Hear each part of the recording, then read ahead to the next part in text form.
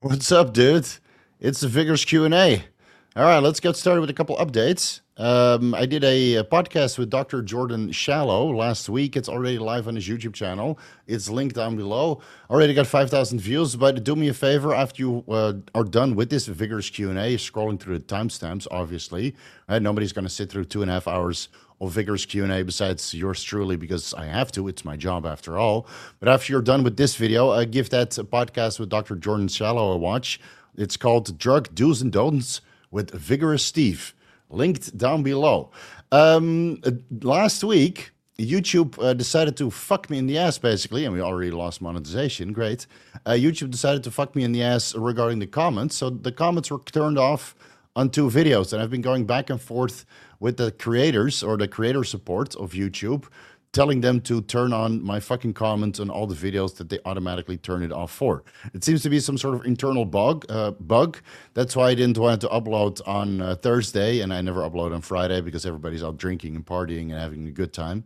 I'm working though, but nobody's there to watch, so I'm not going to upload anything. So Thursday I didn't upload a video that I wanted to upload because I wasn't sure if the comments were going to be turned off automatically, and that's not worth getting fucked in the ass over. So hopefully next week everything will be, going back to normal. Next week will be the Cardrine video. It's called The Non-Cancerous Dose of Cardrine. Will drop on Monday. Then let's see what else we got. I already forgot. Got another video. What is it called? Oh yeah, Best Beginner Performance Enhancing Drugs. All right, it's just a redo of an older video, but a little bit more in depth. Now it's 22 minutes instead of 16 minutes. And I got a podcast with a doctor. No, it's not a doctor, but a chemist, Jake Benson, who you guys might have seen on the Mark Bell Power Projects. I think he's done three podcasts with them, 2 times with Joe Sullivan, the guy that squatted a boatload of weight and then couldn't re-rack the weight because the bar was bended all over his back. He used, I know, some sort of shitty bar to lift like 700 pounds. So the bar was bending and he wasn't pretending. So he is basically helping Joe Sullivan out, and he's very knowledgeable when it comes to data, ATP, all these kind of niche and novel compounds that are very, very practical for bodybuilding, powerlifting, strongman, etc. So we'll have a podcast with him next week, and I'll probably do another Muscle Nomads with Aaron. Time for an update and discuss what's going on with him. So those are pretty much the updates, I think. Yeah. So fingers crossed, Monday the comments will be on as normal because this week it was abysmal. I should normally get like 200 comments on the videos that I posted. Let's see, a Tuesday and Wednesday, but I only got 130 because I kept, the comments kept being turned off, and I had to turn them on manually every single time. So after complaining to YouTube, they finally fixed it, it seems. But with YouTube, you never really know. All right, let's get started. Emperor Shreve, Taiean Clark sent those studies yet, or is he? Yeah, one guy found the study, so I linked it in the previous Vigorous Q&A, and that was all I was able to get. So I've asked Taiean Clark for the studies, but he is not able to be reproduce them, and maybe those studies don't exist. So let me turn this air conditioning on a little bit better, so it don't melt. It was pretty hot in here when I came. So yeah, it is what it is, man. At least, with Dr. Adil Khan, when he talked about something, then I was able to find some studies to do additional research. And that does look highly promising, even though the therapies are kind of expensive. So let's get started with the other questions. Marcus, hey, Steve, 3 months lead up to a tested competition. 3 weeks before the test, remove the testosterone propionate, masteron propionate, switch the testosterone suspension. Take this out 1 week before. Okay. Masteron propionate has a much longer detection time than 3 weeks. So I'm not entirely sure. I don't have my notes with me here, or do I? Oh, maybe I do. Yeah, I do have the detection times here because you guys keep asking. Let's see, what is the detection time of masterone? Drostanolone enanthate is 5 months, and drostanolone propionate is 2 months. So you can run that for another month if you're 3 months out now. And then after that, you're going to have to discontinue that. But you can continue with testosterone propionate because that has a detection time of 2 weeks. And then you switch to testosterone suspension. So you can run that up to like 5 days before the show. Again, these detection times are based on scientific evidence, assuming that you have normal kidney function, and it might be based on one administration, not multiple administrations, which would slowly increase the metabolites and then the testosterone variants that are detectable with the carbon radioisotope method, and that means that the detection time might be a little bit longer. So keep that in mind. So again, take the masteron propionate out 2 months before the competition. Take the testosterone propionate out 2 weeks before the competition, and let's see, take the suspension out. Let's say 5 days before the competition, but ideally 7 days, just in case. All right. Jiz asks, and this is a wall of text, so bear with me. Jiz didn't understand that he should only use 200 characters. Hey, Steve, I asked about new tissue a few times, if you remember. This issue a few times, if you remember. No, I don't remember. I get thousands of questions every week. After running DECA on a bulk, then cruise and Tren on a cut, I've had issues with gyno, such as gyno with low estradiol and Nolva, bloating, crazy water retention, very slow progress, especially with fat loss. While on Tren, I got my progesterone checked. It was 11 nanomoles per liter. Now, for 2 months later, it's still 8 nanomoles per liter. I'm only on testosterone now. Nothing else. I don't want to go down. It's causing me massive issues. I don't know what to do. Blah, blah, blah, blah, blah, blah, blah. You know what you need to do is send me your blood work and schedule a consultation, because this is not something we can fix over a vigorous Q&A. I'm sure you understand this. Right? I'm sure you want to go the easy route. And if you can't afford me, just hire somebody else. Because with these issues, like here, four messages of issues, what you need to do is hire somebody for a consultation who can help you interpret your blood work results and go back multiple times over the phone, so we can diagnose you and send you on your way. This is not something we can fix over a live stream. So decide who you want to go with. Luke asks, hey Steve, LDL runs high in the family, clean, low saturated fat diet using ezetimibe, but LDL still around 150. Could bempedoic acid prescribed for cheap? Don't want to take statins. Any experience or thoughts on bempedoic acid? I've never heard of bempedoic acid, or do I have any experience with that? But if you're genetically high, have high LDL, and you're already taking ezetimibe, then you might need a statin. And you could start with triglycerides, which is a natural statin, and that's probably the mildest statin you can take, and maybe in combination with the ezetimibe, 900 milligrams or 1800 milligrams of triglycerides is more than enough to bring your LDL down to 100 or maybe even lower, right? And make sure you also check your lipoprotein A, ApoE A, ApoE B, and all these other lipid parameters, because if it runs high in your family and you're just focusing on LDL, maybe that's not enough.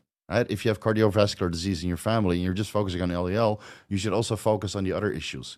So next time you're going for blood work, check all the markers related to your lipid parameters, and then look at the red yeast rice, which you can buy over the counter at iHerb, Amazon, and a couple other websites, and which is significantly milder than other statins. Sometimes you just got to bite the bullet, man, and take all the preventative measures. All right, here we go. Yo, Steve, I'm with my family eating my uncle's pizza. Fucking banging quality. All right, send me some of your uncle's pizzas. Some pizza rolls. I'm still moderate, just might miss one or two idiots. Behave, people. Okay, yeah. That's okay, man. It is what it is. But there's so many super chats and member questions that I don't even get time to see the other questions most of the time. I hate to say it, but it's a wall of super chats and member questions.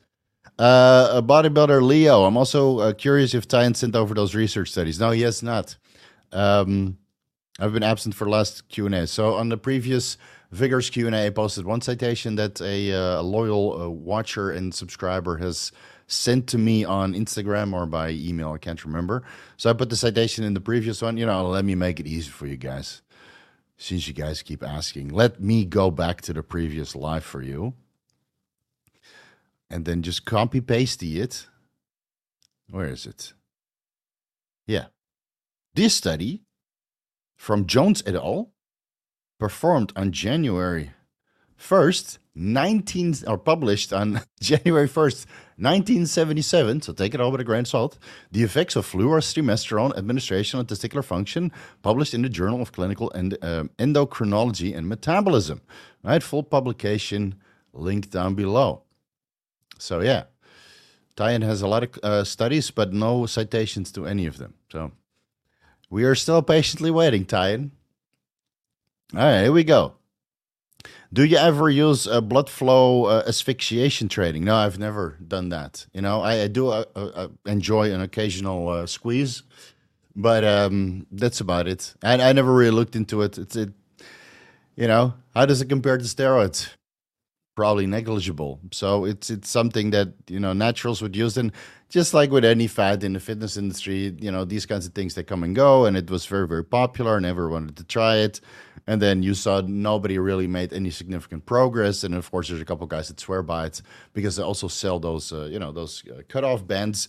So it's the best thing ever, and it's better than steroids, and all the growth factors get trapped, and blah blah blah blah blah blah blah.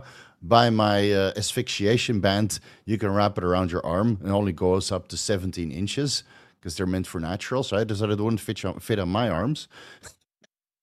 Say it. And then now the fad is lengthened partials. So a trend in the lengthened partials. You don't have to do full reps anymore. Just make up your fucking mind and go to the gym and have fun, man. Jesus fucking Christ. Anyway, no, I've never done that. And I think if it was really, really good, everybody would be doing it, right? What is everybody doing? Steroids. Because that really works. Yeah, ezetimibe, citrus bergamot, berberine, olive, synergy, and LDL. Good combo. I like Harry berberine for HPTA. Hemoglobin A1C control. Yeah, very true. But in this case, you probably still need a statin. Adrian Croak. Hey, Steve. What's up, bro? Watching with my girlfriend right now. She's wondering how much muscle you've dropped since going natty to try for a kid. Got any before and after photos? Well, I don't know. Doesn't look like much. What does your girlfriend say about this? Look at this. Actually, I fasted for a week last week, so I'm extra small right now. Right now, or at least this morning, I reintroduced food today. This morning, I was 91 kilos. And for all you non-binary guys out there, kilograms to pounds, don't get offended. Right, we're just cracking jokes here. 200 pounds, right? So I wanted to fast another day, actually. But yesterday I had the podcast with Jake Benson, and I was zoning out a little bit here and there. You'll probably notice that next week when it drops. So I didn't want to zone out again today on the Vigorous Q&A. So I reintroduced a little bit of ketogenic food and had my Gorilla Mind respawn. So I'm sharp as fuck right now. Lots of swearing today. Shit. So anyway, how much weight did I lose? I was 110 kilos when I cut the steroids out, but I was a little bit fluffy. I was fatter than now. Then I was 92 at my lowest. Then I increased the food a little bit. Then I got up to 96. And after a week of fasting, or 5.5 days, I was 91 kilograms. So that's 200 pounds. So again, for the non-binary guys out there, 110. So that's 242 pounds. Down to 92. That's 202 pounds. Up to 96. That's 210 pounds. And then down to 91. 200.6 pounds. And remember, guys, below 200 pounds is not a man. Actually, it's below 100 kilos. Below 220 pounds is not a man. If you're 5'9", right? Height depends. But, I think if you're 5'9", you should be about 100 kilos if you consider yourself a bodybuilder. And now I don't consider myself a bodybuilder because I'm not doing everything that you need to do as a bodybuilder, which is one of which is taking the juice. Actually, you can be a very good natural bodybuilder. I mean, there's plenty of examples out there. And I'm not natty in any way, shape, or form. I'm taking ATG, FSH, growth hormone, and I just finished some Increlex. So I'm far from natty. And of course, my, all the muscle that I built that you see right here, right? Look at it. That has been built on steroids. That's why this physique is still bigger than any natty walking around on the planet. And there might be natties, fake natties out there that are bigger than I am right now, but they're not natty. All right. Iron Grid, send you a picture for the pizza. Oh, shit. Oh shit! All right, this is probably the best cheat meal I've ever had. I don't know how to go back to just starches and simple protein again. Well, if you start eating shitty pizza or great pizza every day, then it becomes boring and normal. And you know, let me see. Yeah. Iron Great is on the fucking pizza train. You're making me hungry, dude. All I had was eggs, uh, salmon, chicken, and some yogurt today. Oh, well, tomorrow's cheat day, and then I'm gonna blow up to 210 pounds. There we go. More Tyne Clark questions. Hey, bro, what do you think about Tyne's claims that T3 can be used to upregulate AR in low steroid responders? I'm considering throwing it in at the end of the week 6 to gouge if the gains don't stop. Could be, but thyroid hormones increase sexual binding globulin, which then increase cyclic adenosine monophosphate concentrations in the nuclei, right, where the androgen receptor binds, and or within the cell. And then that acts as a cofactor for androgen-mediated gene transcription, just like estrogen is a cofactor, and zinc is a cofactor, and selenium is a cofactor. So you can take all the T3 you want and increase SSBG somewhat for increased cyclic adenosine monophosphate. But if the zinc and the selenium and the estrogen isn't present, then you will get a marginal response.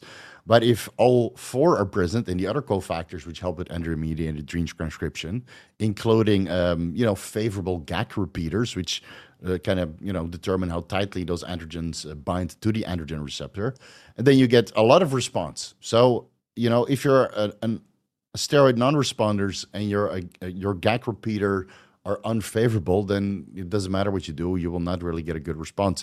It might still be so unfavorable that serum concentrations or serum androgen concentrations build up in bloodstream, and thus because they don't bind to the androgen receptor at all, so they float around your bloodstream, and you're like, oh, I have 1600 nanograms per deciliter testosterone levels, but you don't look like it in any way, shape, or form because the androgens don't bind. So T3 might help with that. I had a lengthy discussion with what's his name? Uh, God, 1 second. I just had a podcast with him. All these names are I always forget. Ryan Root.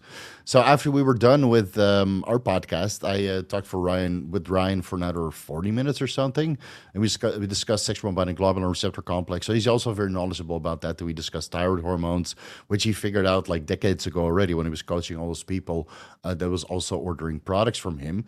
That he noticed that some people got better response after going on a T3 medication, and then he figured out that it went through the sexual binding globulin receptor complex because thyroid medication is known to increase SHBG levels even if you're on steroids.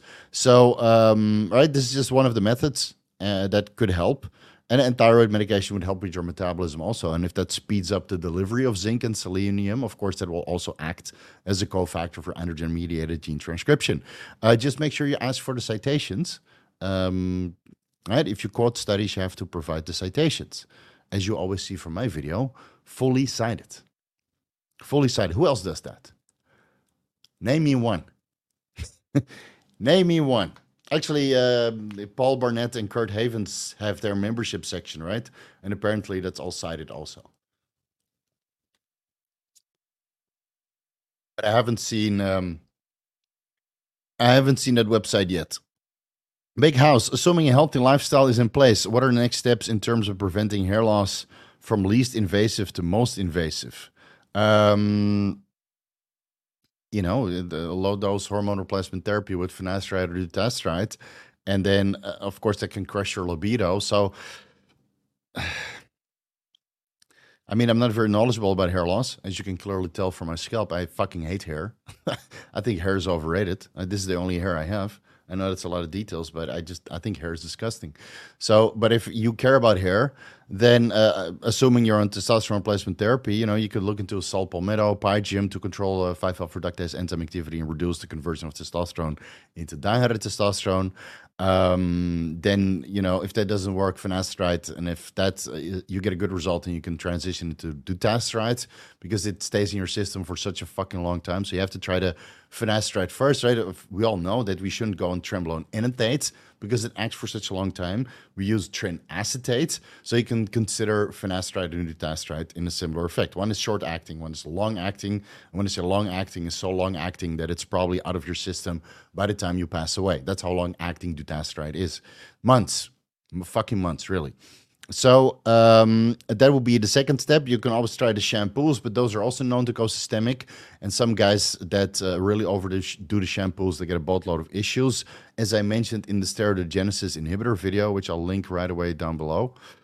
The real reason why you feel like ass.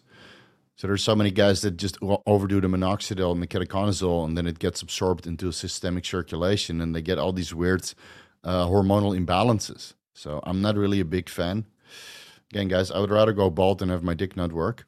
And I've done so many consultations to fix guys with post-finasteride syndrome or issues because they're too aggressive with their hair loss strategy, that it's actually kind of sad, yeah, to see what people are doing regarding the prevention of hair loss. And honestly, those hair transplants, I've talked to a lot of people who've done a hair transplant, and it's reasonably inexpensive and it's reasonably straightforward. So, without throwing the kitchen sink regarding chemicals at it, dutasteride, finasteride, ketoconazole, minoxidil, etc., maybe let it run its course, and then you spend, a couple $1,000s to get the hair transplant done. Or you go bald like I do. Says my face look great. I just showed my biceps and it's my face that looks great. Oh. Well, bring the girlfriend over the next time you go to Thailand, and then I'll show her what else is great. Actually, no. That's your job. Will lowering estrogen reduce body weight, as estrogen makes you retain water in the context of making weight for competition? You can crush your serum estradiol levels at the end to make it easier to manipulate water and reduce your body weight. If you have to, make weight for a competition, then yes, this is one of the ways you can do it. It can increase hardness, but it can also reduce your fullness and pop to the muscle, right? Because now you're really not holding onto any water, and then especially if you take a diuretic, then the electrolyte retention is kind of marginal. It also makes it very hard to carb up. So it really depends on what kind of competition you're preparing for. If it's for MMA or something along those lines, it might be okay, right? Low estrogen for a couple of days leading into the competition and making weight, and you can kind of rebound out of that. But for a physique show, like a bodybuilding contest or a classic physique, it's not always desired to crush your serum estradiol levels at the end. And maybe in the beginning, when you have stubborn body fat areas and you're still a little bit sloppy and bloaty and you're not as lean as you think you are, you think you're 4%, but in reality, you're like 7%, then yeah, you might need to crush your estrogen because you need to restrict and manipulate water so aggressively to compensate for the lack of true conditioning that you have. But if you have true conditioning, then you don't even need to do that. You can keep your estrogen high and keep the growth hormone in because you're so lean that you need the additional fullness to really, really pop. And the additional fullness is coming from keeping your estrogen normal and keeping the growth hormone in. But that's multiple competitions down the line. And you probably have a coach by then. You don't have to ask somebody on a vigorous Q&A. Okay, damn, Steve, Mr. Still Your Girlfriend. Yeah, Adrian, cover your eyes. Adrian's cool, man. She says, when are we going to Thailand? All right, come over. Come over. I'll show her around too.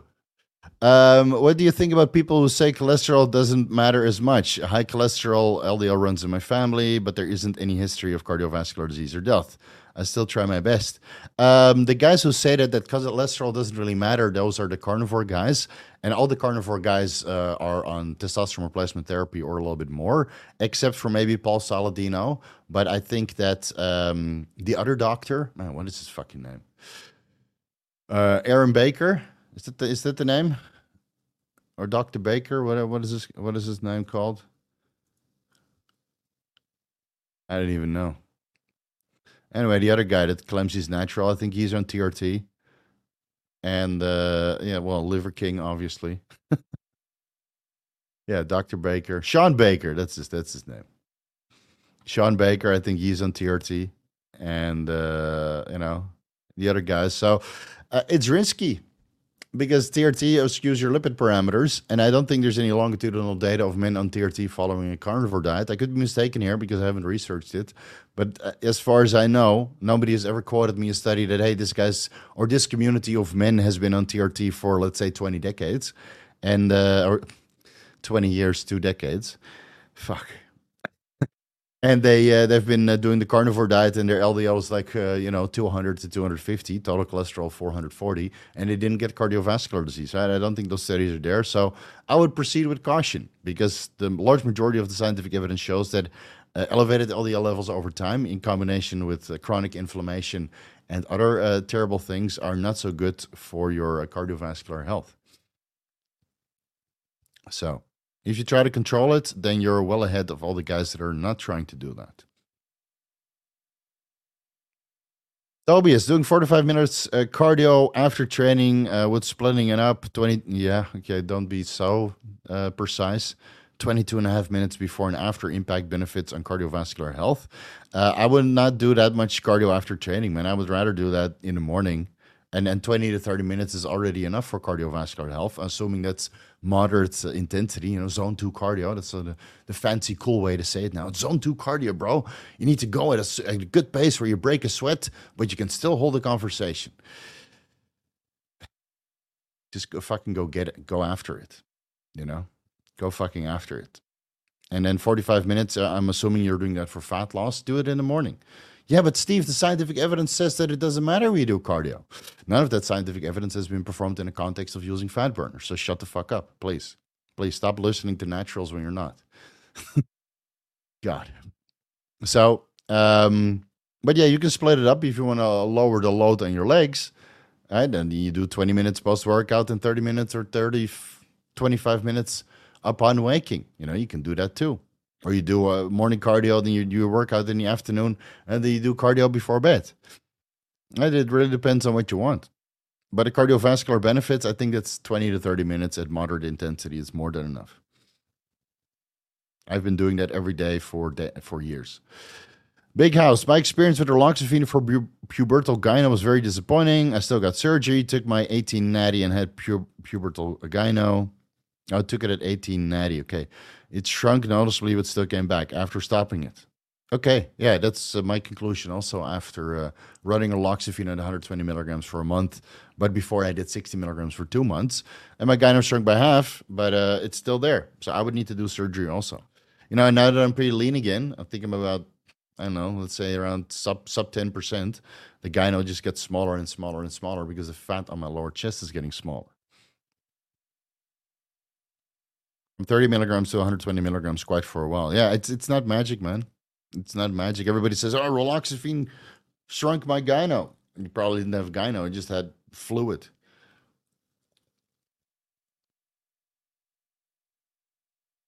Oh, talking about puffy nipples, Fred Go says, I have puffy nipples. I can't feel any lumps. When I touch the nipples, they contract and look normal. I've tried tamoxifen or raloxifene, but nothing changes. Do you have any tips for me? Go do your fucking blood work and come back next week when you have the results. Because you could have puffy nipples because you eat like an asshole. You could have puffy nipples because you play with them all the time. I have a puffy dick when I play with my dick all the time. So, if so many guys, they are super paranoid about their nipples. And then they just keep squeezing it and squeezing it and squeezing it to the point that they self-diagnose themselves that they have puffy nipples. But in reality, it's just because you touch yourself all the freaking time. So stop touching yourself. Go get some blood work. Check your progesterone, check your prolactin, check your estrogen levels. And then next time you come over here, put your blood work down, give me the reference ranges, and give me your cycle, and then we'll take it from there. But for now, the only tip that I have for you is doing your fucking blood work. Because if you already tried tamoxifen and raloxifene, then it's very unlikely that it's estrogen related, because those are estrogen receptor modulators. And if there's no estrogen to block, then yeah, it's not going to change anything. Maybe you're just fat, dude. I have puffy nipple too when I'm fucking fat. So maybe you just need to get your body fat levels down. But do your blood work first. Big House, the pinch and twist method. That's what... Twister is coming out soon, and we're not talking about a new tornado movie. We're talking about Mm. All right. If my hands could spin 60 degrees, they would. All right.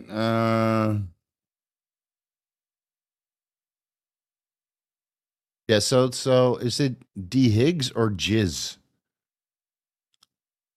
Is it the Yeah? So that's this guy, right, buddy? I would advise you to do full blood work. And is that the same guy? Fuck. Where are we? 1 second.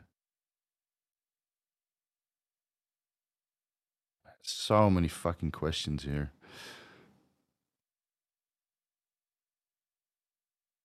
I lost it. So much shit in this chat, dude.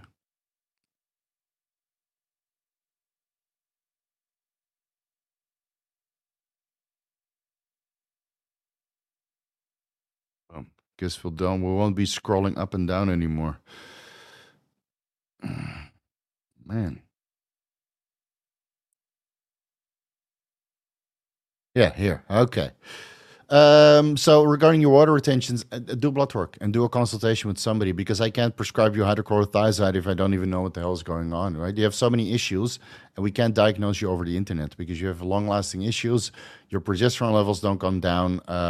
You've tried multiple different things already, and I don't want to tell you to go take some hydrochlorothiazide when that might be deleterious to your health. So please schedule a consultation with somebody that you can afford. If you can't afford me, schedule it with somebody else. Paul Burnett is doing consultations. Dr. Dean St. Martin is doing consultations. Kurt Haven is doing consultations. But you need to get some guidance for this. Really, I beg you. You can't fix it yourself, obviously, and I can't fix you over the Vigor's Q&A. Big house. All right, that's enough from the member questions. Let's just keep going because it's all the same stuff. Vincano, super chance won't sit. Okay, just check what text you want to post because I have a boatload of words in the spam filter.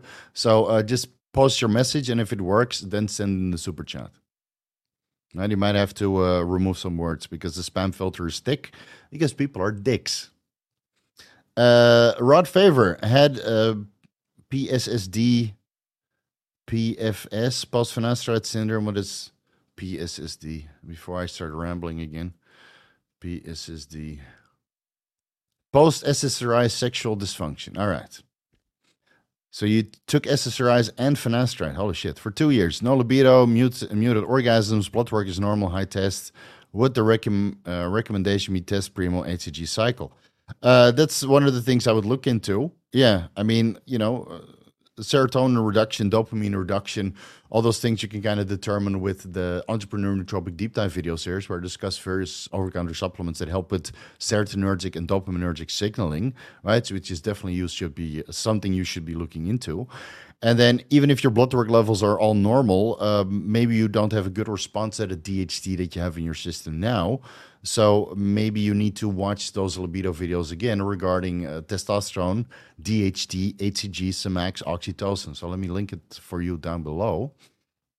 Let's see, post-finasteride syndrome, because I have videos on all of these issues.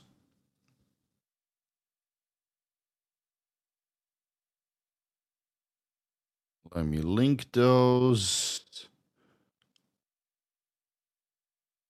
Libido.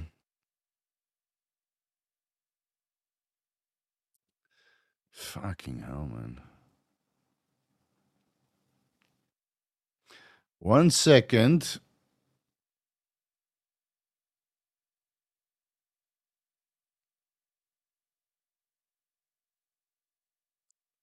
Problem is, you have like a million videos about libido, and then you get too many results. There it is.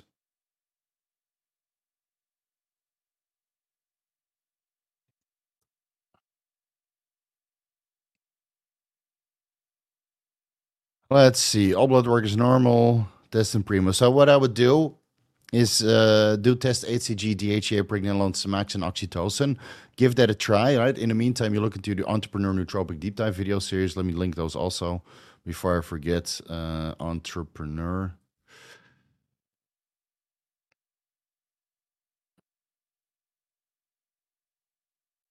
think it's the last two. Yeah, last two. That's the one about serotonin and dopamine. And you just use over-the-counter supplements to kind of help you upregulate your dopamine and serotonin levels. Shit, even modafinil can get that done. I think with 50 milligrams modafinil, you can have some good dopaminergic and serotonergic signaling. Everything is linked down below. So whether that's modafinil or L-tyrosine or L-tryptophan with meals, right? Look into all of those options. Once you got all of that in place and you still not get sufficient orgasms, then look into sourcing some DHT powder somewhere and then start sprinkling it that sublingually here and there, 2 milligrams, maybe even 5 milligrams sublingual DHT.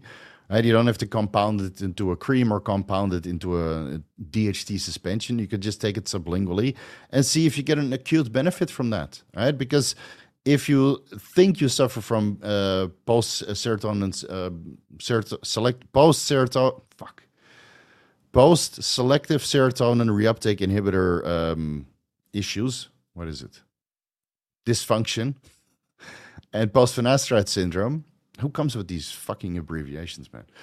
So if you suffer from those issues and you add in DHT and neurotransmitters and it doesn't improve, then maybe it's not PSSD or PFS at all, right?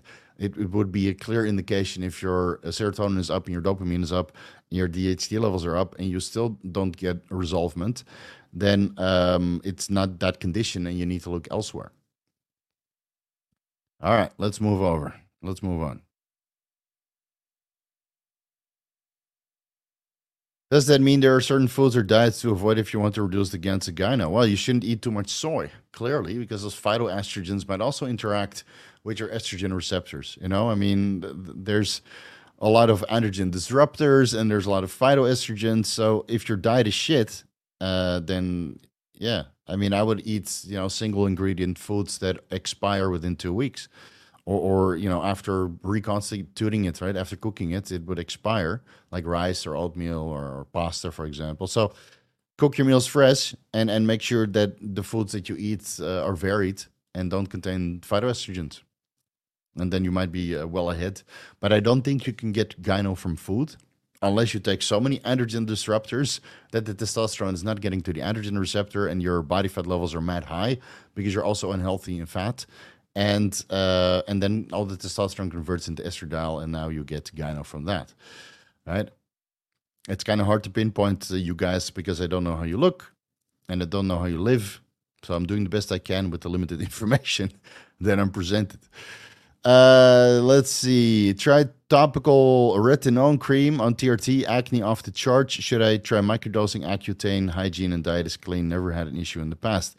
It could also be hormonal fluctuations, or maybe you have a lot of bacteria on your skin. So why don't you start microdosing your TRT, just like you're thinking about microdosing Accutane, to at least keep your serum testosterone, DHT, estradiol, and all the metabolic intermediates normal. Maybe TRT is not sufficient. Maybe you need DHA, pregnenolone, and testosterone replacement therapy for even better balance between your neurosteroids and sex hormones. I have videos about that in all the TRT videos that I linked. Right, just type in TRT on my channel, you'll find it. And then if that doesn't work, maybe look into doxycycline to kill all the bacteria on your skin. 100 milligrams doxycycline morning and evening, 200 milligrams per day for maybe 7 days to 14 days. That's usually enough. The problem is you have to repopulate your gut microbiome because you also kill all the good bacteria in your intestinal tract. So, and Accutane also comes with issues. So you're going to have to make a choice. Whatever sounds the least invasive to you, I would start with that first. Whether that's doxycycline or Accutane, right? That's entirely up to you. But you might also need Accutane after the doxycycline, and a low dose of 10 milligrams twice per week is already good to kind of control the acne.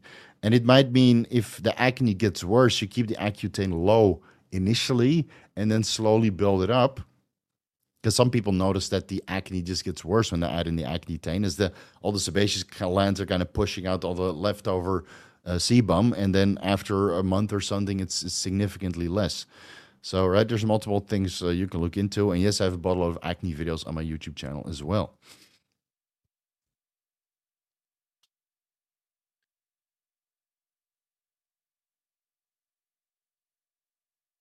I recall you said Caber isn't a sustainable way to control prolactin. Can't remember why or find the video. I never made a dedicated Caber video, but I'll mention to you here. Prolactin is high on tren and MPP. Well, what did you expect?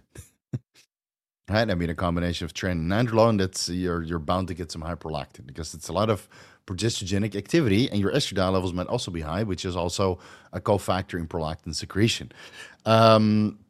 So you can either go with vitamin B6, B5P in a combination with L-tyrosine to increase your dopamine levels, which suppress prolactin levels, or take the nandrolone out, which is probably worse for your prolactin levels than the Trenbolone is, or take both out.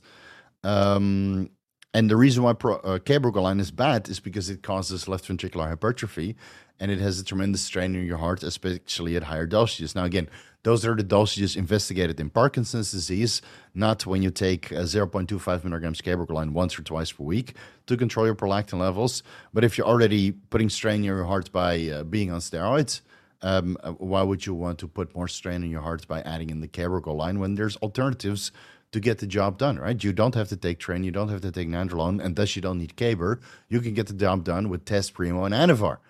For fuck's sake, why do you think I always mention Test Primo and Anavar? Because you don't need caber and you don't need to get negative effects on your heart with that combination. Telmisartan and cardine, good to run together. Yeah, but I don't think that telmisartan potentiates any additional fat loss alongside cardine. I mentioned that in the cardine video dropping on Monday. So telmisartan works on the peroxisome proliferator activated receptor gamma, and cardine works on the peroxisome proliferator activated receptor beta, also known as the delta receptor. So you mostly get fat loss from cardine through the delta receptor, even though the PPAR gamma can also increase metabolic rate to group all of the beneficial effects together. But I can't really say that anybody starts magically losing fat even on 80 milligrams telmisartan per day.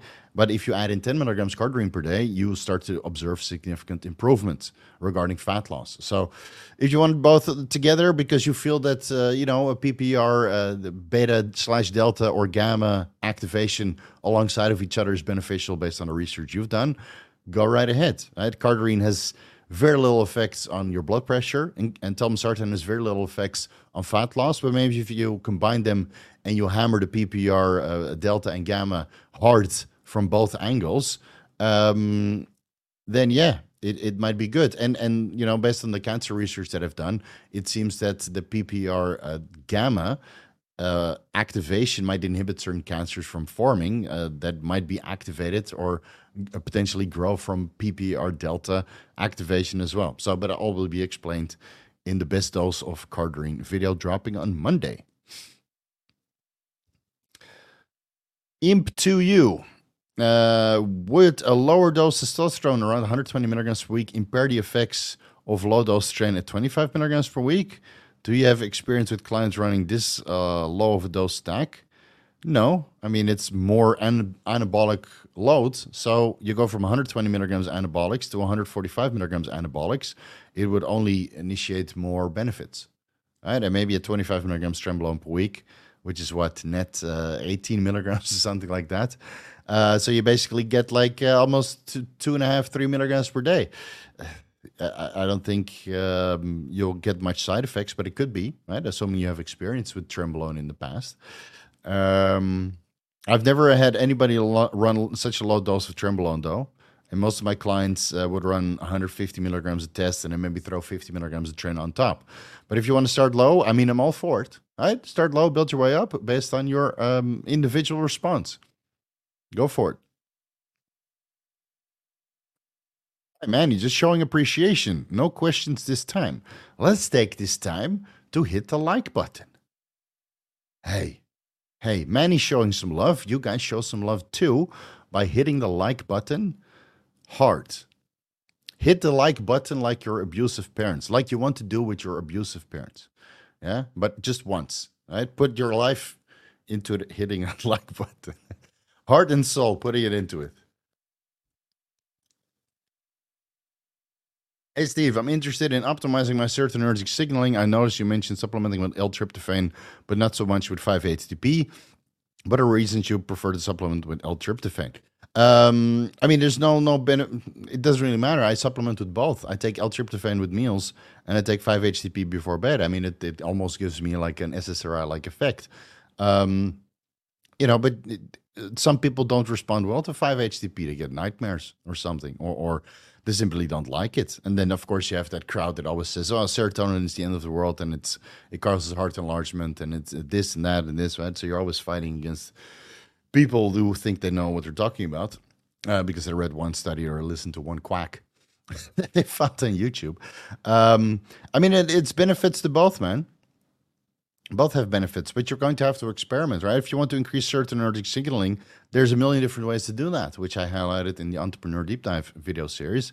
So you can use L-tryptophan, get started with that, inject that during the day, and then take 5-HTP before bed because 5-HTP does make people a little bit sleepy because it helps with melatonin secretion also. And you don't want to have melatonin present during the day. So you take your L-tryptophan during the day with meals, and you take your 5-HTP before bed with a meal if you want to. And then you increase your serotonin levels in the intestinal tract and also in the brain. And that might still not be enough. Maybe you still need an SSRI. Maybe you still need, some of the other over-the-counter supplements which have serotonergic effect.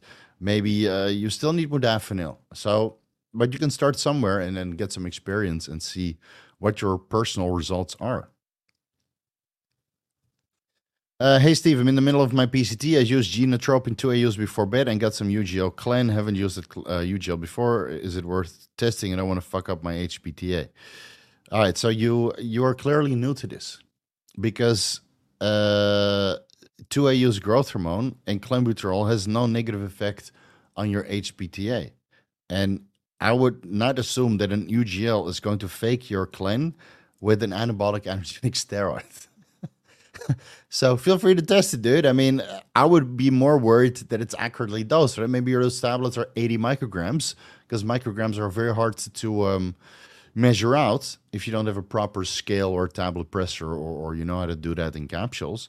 I would be more worried that you get a fucking high dose of micrograms of clenbuterol per capsule, and then you think you take 40 micrograms or 20 micrograms to potentiate a little bit of anabolism and fat loss during your PCT to keep you lean. But in reality, you get 5 times the dose, and now you're laying on the floor close to a heart attack. So if you want to test your UGO clen for that, I'm 100% for it.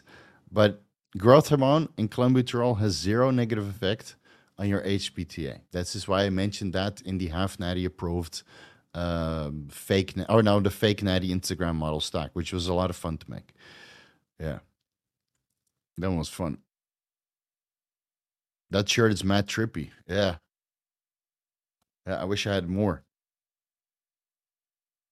I love this shirt. It puts me in a good mood. Everybody loves this shirt. You're funny that Alvaro, he sent me a link to Alvaro, the timestamps guy, very loyal, found me a boatload of mentions of, he made a fuckload of money 2 weeks ago. Yeah, I sent him so much money, you guys don't even want to know. So, because I offered that $100 reward, right, for guys finding me the discount code. So he went through all the videos. He's fucking loyal, man. This guy works fucking hard. Alvaro, F in the chat for Alvaro JT. Absolutely, 100%. So he found a lot of videos where I mentioned discount code, so I was able to remove that. And because again, we don't want to get banned by the YouTube AI. And then he also found me where to buy these shirts, but those shirts are a little bit different, and they didn't ship outside of Japan. I already checked. So that guy's a hard worker, and now he does timestamps for everybody. So initiative is always very good.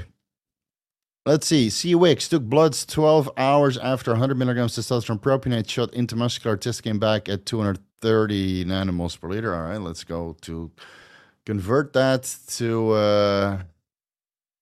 nanograms per deciliter. Testosterone.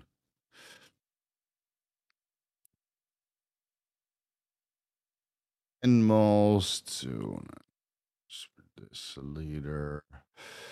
Units lab. How much was it?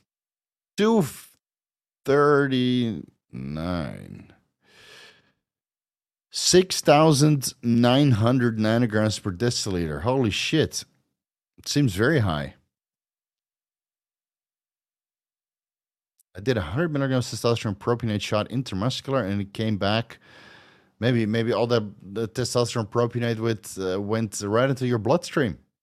Maybe you shot it. Yeah, although it might have been metabolized by that time. Yeah, seems very high. Might want to call the lab. Might want to do your blood work again. I mean, like 1,500. All right, I can see, but 6,900. 240 nanomoles per liter. I don't know. Maybe call your lab, see what's going on, or maybe you have super test. You never know, man.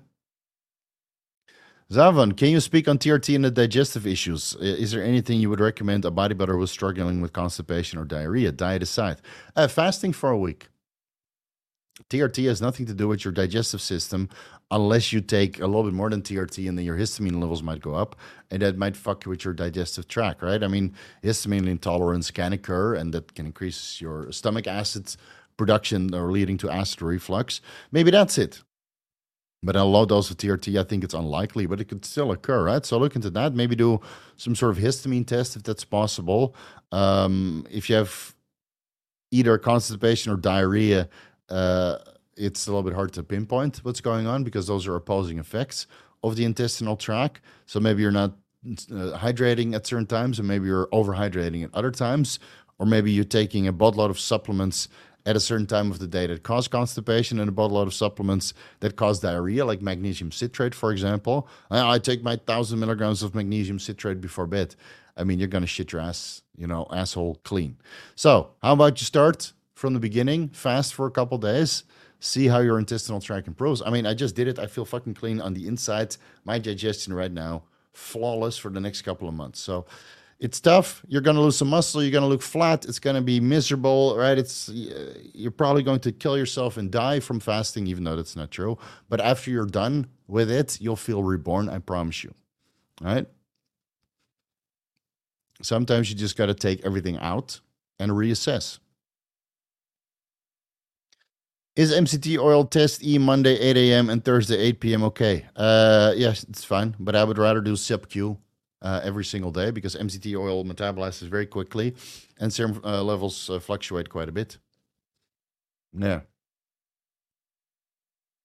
So I would rather do sub-Q every single day instead of twice per week. But this would still work, even though you might get more serum estradiol out of that protocol.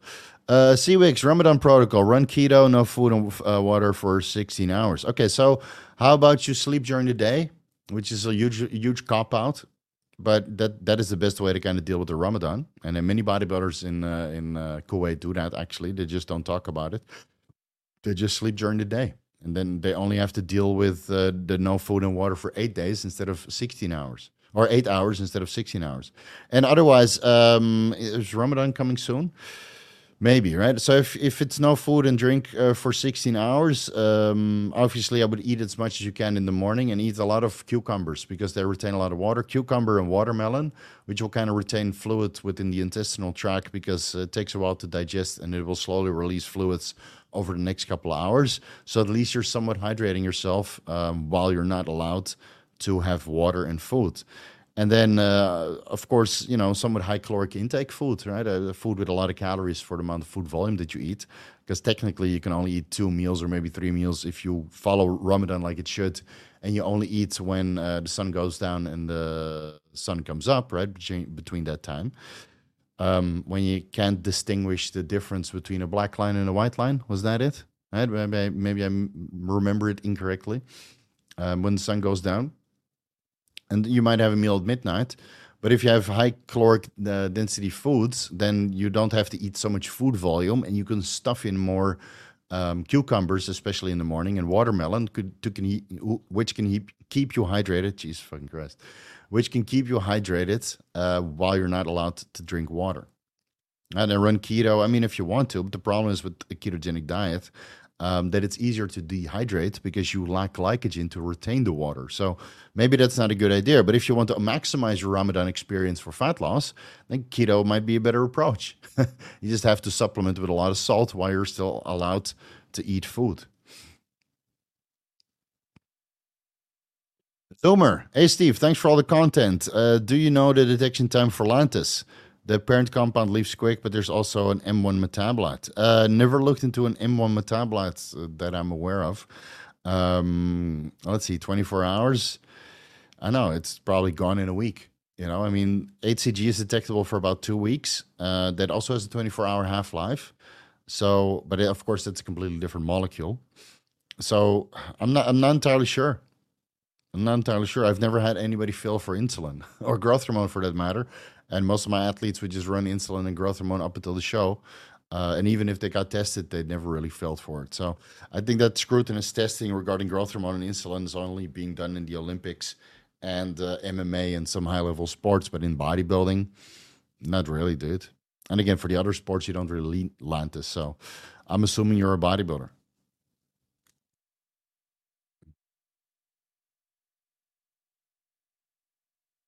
Never looked into it. So I'm not entirely sure. Let me see. Let me check my notes. Insulin. Insulin. No detectable, no detection times. All right, don't have it. Sorry.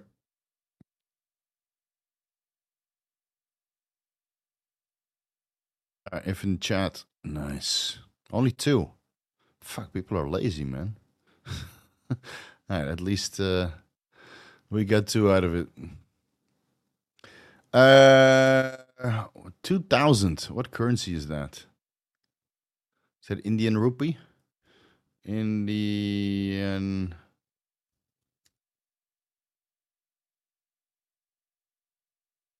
Yeah, Indian rupees. All right, let me convert that to US dollars. Because we got a red sign. 25 bucks. All right. Then I know that I'm going to spend some extra time on you. Much appreciated, AM. Hey, Steve, I'm on TRT 150 milligrams per week and a Romsin 6.25 milligrams twice a week. All right, sounds good. Total testosterone 1420 nanograms per deciliter. Free testosterone 71 picograms per milliliter. Not bad. SHBG 28. Sounds or looks good. Estradiol 41. Also looks good. Prolactin level looks good. Low libido. Low libido. Will HCG 250 ounces twice a week reducing testosterone to 100 milligrams help? Well, I need to reduce AI too. No, that's actually a good idea to reduce your testosterone to 100 milligrams per week because I think you can get, uh, yeah, let's say 500 nanograms per deciliter. I mean, you see that your weekly testosterone dose times 10 is very close to your total testosterone dose in serum. So if you reduce the testosterone NAT to 100 milligrams, you would get approximately 1,000 nanograms per deciliter in your total testosterone, right? With this simple calculation of 10x your intake for your serum levels. And I think after a couple of weeks on HCG, you should be able to get like 400 to 500 nanograms per deciliter of testosterone produced in your testicles, plus DHEA, pregnenolone, and all the intermediate hormones. Now, if your testosterone comes down with 50%, then your total testosterone, your exogenous testosterone dose, your testosterone comes down with not 50%, one third. Your total testosterone comes down with one third, but your estrogen also comes down with one third from 40 to, let's say, 30 something. I don't know, 27 times 0.66. 27. That might be a little bit too low. So with 250 IOs HCG, you probably get very similar levels as you has now, but the metabolic intermediates you will also get. This is why I always recommend HCG to be a part of libido protocols because it's so favorable for libido. And again, I linked the best libido video that anybody should ever watch down below already. And if you're in India, you can probably get oxytocin and maybe Semax. And otherwise, you have to source that online somewhere. Because I think that Semax and oxytocin combinations. I mean, I get these messages all the time on Instagram. Dude, this libido video saved my marriage, right? These kinds of messages I get because the oxytocin and the Semax is just such a powerful combination. So add in the HCG, look for Semax and oxytocin, and I would start with maybe 500 micrograms Semax intranasally or subcutaneously once per day to increase the sensitivity to DHEA, pregnenolone, and other neurosteroids, and to help with a little bit of neurotropic benefits. And then the oxytocin, I would start maybe, I don't know, 10, 25 IUs intranasally or subcutaneously if you can find injectable, which is a little bit more harder to source. and that will already probably fix you. And otherwise, eat more animal meats. I wanted to say eat more beef, but it's probably impossible. Maybe the Indian diet that you're following right now is not the best. I had to say it, but the Indian diet, I think it's one of the worst diets on the planet, regarding its micronutrient content. And if you're vegan, you're missing out on a lot of essential fatty acids that you should be getting from animal meat sources. And maybe that's also ruining your libido. I mean, there's so many guys that have zero libido, even when their serum blood work parameters are completely favorable, but they don't get enough healthy fats in their diets because they're restricting calories because they want to get lean. And then as soon as they eat a hamburger, again, it has beef. But then as soon as they eat a hamburgers, the boners come back, and they didn't change anything to their protocol. So, try to eat some healthy fats, man, from animal meat sources. And if you're a vegan, then it's going to be very, very tough. So I hope this sends you in the right direction, buddy. Thanks for the mega super chat. Hear anything about finasteride and high test cycles 1 gram? I heard a lot about that, but what's the question here? Regarding libido, regarding DHT conversion, regarding if it's potent enough for your hair loss? I don't know, Bruce. I could sit here for an hour answering this question because I don't know what you're asking for. How are liver adenomas formed from steroids? Abuse. Abuse, obviously. So, right? I mean, there's documented cases of liver adenomas. Hmm. Let's go to PubMed. Let's go to PubMed together. PubMed. Let's have a look. Anabolic steroids. Otherwise, you get all those glucocorticoid bullshit. Anabolic steroids, adenoma, hepatic. Holy shit! I found 47 studies, but those doesn't mean benign hepatic tumors from oral contraceptives. Oral contraceptives. Here. Benign liver cell adenoma associated with long-term administration of anabolic steroids, methendianone. Oh no, the anabol is a 19-year-old man. There we go, Sarm Goblin. Let's see. Hemoglobinemia, treated 3 years. 3 years. So a 19-year-old man, I'll link it down below. But this is from 1977. This is probably Arnold. I'll put the full citation later on. Okay, I linked it down below, right underneath the single citation that Taiean Clark should have sent me. So yeah, there are reasons for it, but I never really looked into it, what the exact cause is. But it's in this study that I found, a 19-year-old man got liver adenomas after 3 years of the anabol self-treatment. So again, I would classify that as anabolic steroid abuse. What is the most potent fast loss PED stack? Actually, I have a video about that. It's called melting fat. Oh, wait. I have too many videos, man. I can't even overlay it in a simple one. Here. Steve's most extreme fat loss 5-day fasting mimicking diet. I document everything there. So it's basically running everything at the same time. Very unhealthy, but if you want the most extreme fat loss protocol, it's basically everything. So you have a clenbuterol, multiple servings per day, 5-amino 1-MQ, multiple servings per day, yohimbine, multiple servings per day, growth hormone, multiple servings per day. If you think you get additional benefit from AOD 9604 or HGH frag 1719194, right? HGH frag and AOD, run that alongside of that as well. A thyroid medication if you want to. And of course, the steepest caloric deficit you can be in, which is fasting. So, yeah, you could take all the drugs you want, but if you're not in a caloric deficit and you're not walking around expending your energy, then you're not going to potentiate as much fat loss as you want. Watch the video. It will explain everything.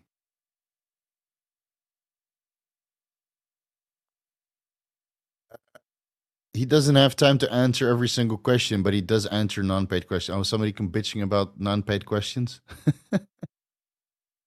I want you to pay. Do you only answer paid questions? Seems I was skipped. Really? Did you have a paid question? Like, I usually answer paid questions and member questions first because those people support me. So I want to make sure they get their money worth, right? And then depending on the amount of the super chat, I might spend extra time to answer questions, right? Because I feel that you should get your money's worth. Um, and but if the super chats and the membership questions are continuous, then I don't really have time for other questions because we only have 2.5 hours, and usually it's like 2.5 hours of super chats. Sucks, right? Yeah, yeah. Daniel W. was on TRT 200 milligrams a week, been off all testosterone for over 7 months. The testicular size still hasn't fully returned, even with enclomiphene and high dosages HCG. LH is 8.3, FSH is 2.1. Will HMG or Nolvadex help? No, so you might need icing the testicles and FSH.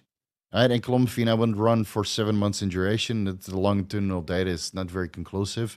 HCG is fine. I mean, I've been running HCG for years now at higher dosages.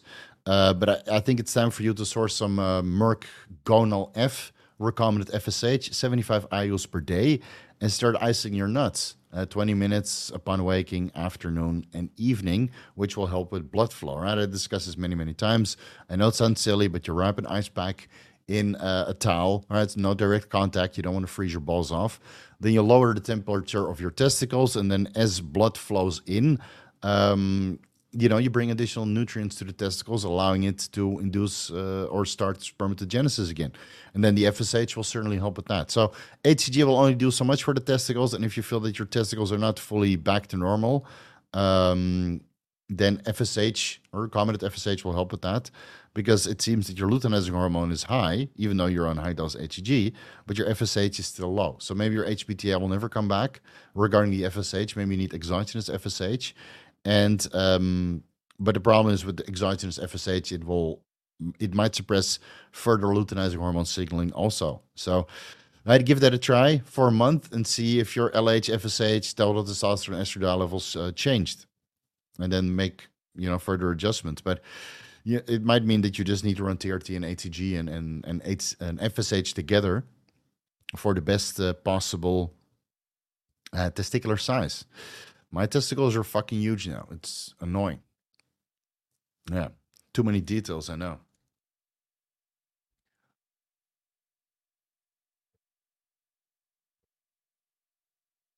Let's see. Joey, not a question, but found this to be a fun experiment the last time I cut for a show. Ran 3 IUs G. Is it GHB or growth hormone? I'm assuming it's growth hormone. Cardarine SR9011, okay, and carnitine. Didn't do cardio or of work. Still ended up low single-digit body fat levels. Okay, you found out a drug stack that works for you, but your calories were probably low enough that you still got a good amount of fat loss. So yeah, you don't always need to do cardio, but I would still advise it, because cardio is good for your cardiovascular health. That's funny. I just discussed this in the Cardarine video. It's good that you mentioned it. In Lyme arthritis patients, matrix metalloproteinase 9 is cleaving off IGF-1 and IGF-1 binding proteins, which yields low IGF-1 in synovial fluid, leading to poor healing of tendons. Well, GHB enough.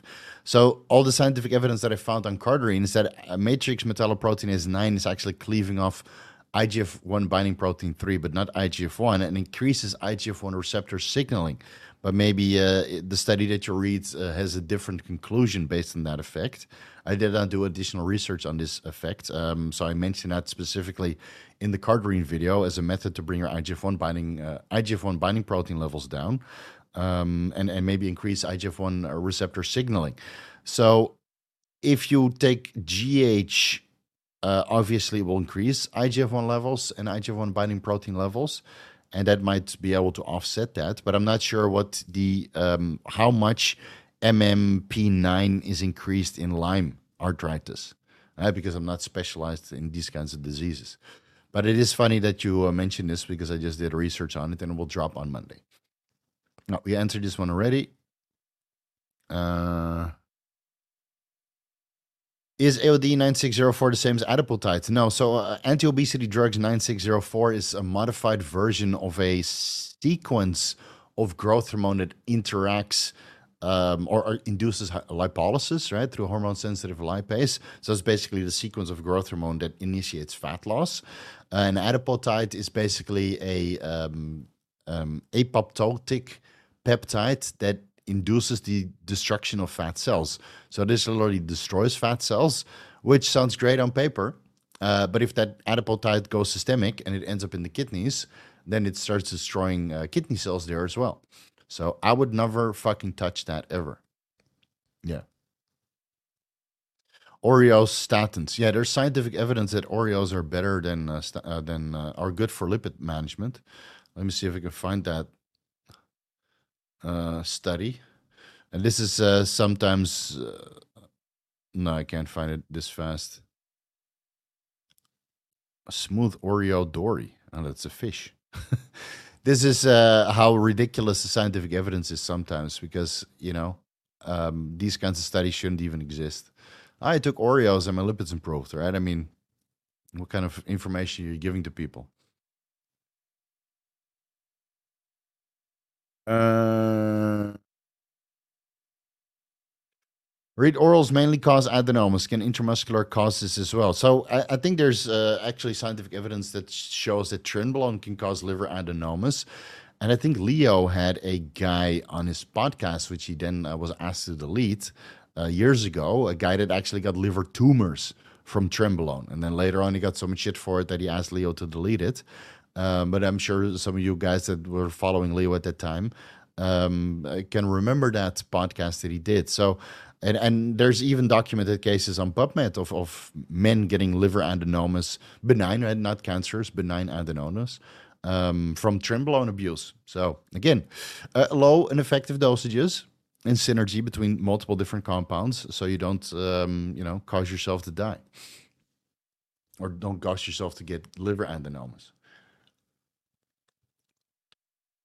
And it's okay to do preventative ultrasounds on your liver, gallbladder, bile ducts, etc. So you just so you can be ahead. If you see a little, if the sonographer you see something like, oh, this is a little bit forming, and you're running like 50 milligrams of halotestin because Taiean Clark said it was a good idea. And he didn't say 50 milligrams, but he said, the halotestin might be a good idea if you don't want regulation, right? If you're on that halotestin gain strain at too many milligrams and your liver is melting from the inside, and you are early to detect that with an ultrasound, then at least you have the green light to stop the halotestin. All right. Seawix, that was my total testosterone, not free. I forgot to select free testosterone. And we'll sub Q. God, I already forgot what your question was, dude.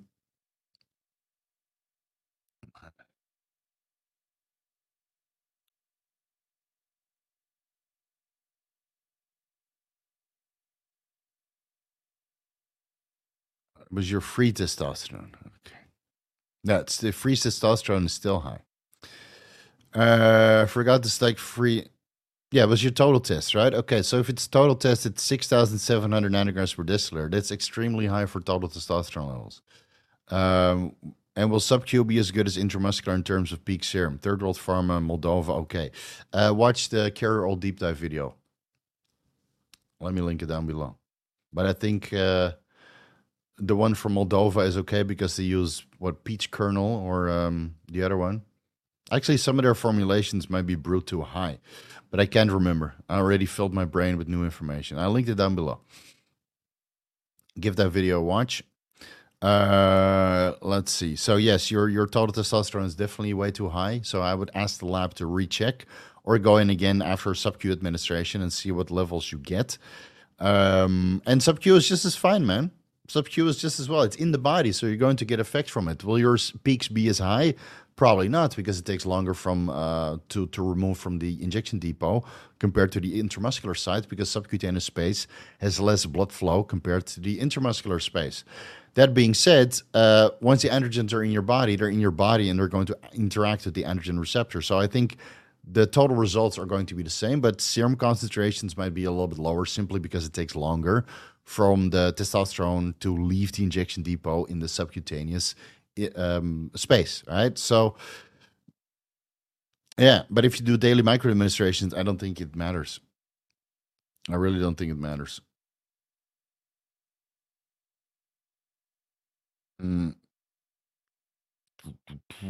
finding where I was. All right. Marcus, what do you say about measuring free estradiol in saliva versus estradiol in bloodstream test? Well, if you do it in saliva, you're doing a Dutch saliva test, and you can check all the other estradiol and neurosteroid metabolites. So why not both? Right? So you can do a blood test and a saliva test at the same time to see how much a difference on a scale of the reference range that they provide. But the saliva test, it takes longer to get back, and it's limited availability because those Dutch tests, not available everywhere. And serum estradiol tests are literally available worldwide. So it depends on availability and how strenuous you want to test it. Like a Dutch test is usually necessary or helpful if you're really out of whack from post-finasteride syndrome, for example, or you fucked yourself up with something else like ketoconazole and minoxidil abuse. Then a Dutch saliva test might be very, very good to do. But in many cases, it's not really required. Let's see. Igor. Hey, Stevie. Igor. Hey, Stevie. What would be better to sustain HPT? HCG, HMG, FSH, or LH? None of those. For fuck's sake, Igor. All of those work on the testicles. So you're sustaining your T of the HPTA. HPTA stands for hypothalamus pituitary testicular axis. HCG works on the testicles. HMG works on the testicles. Recombinant FSH works on the testicles. Luteinizing hormone works on the testicles.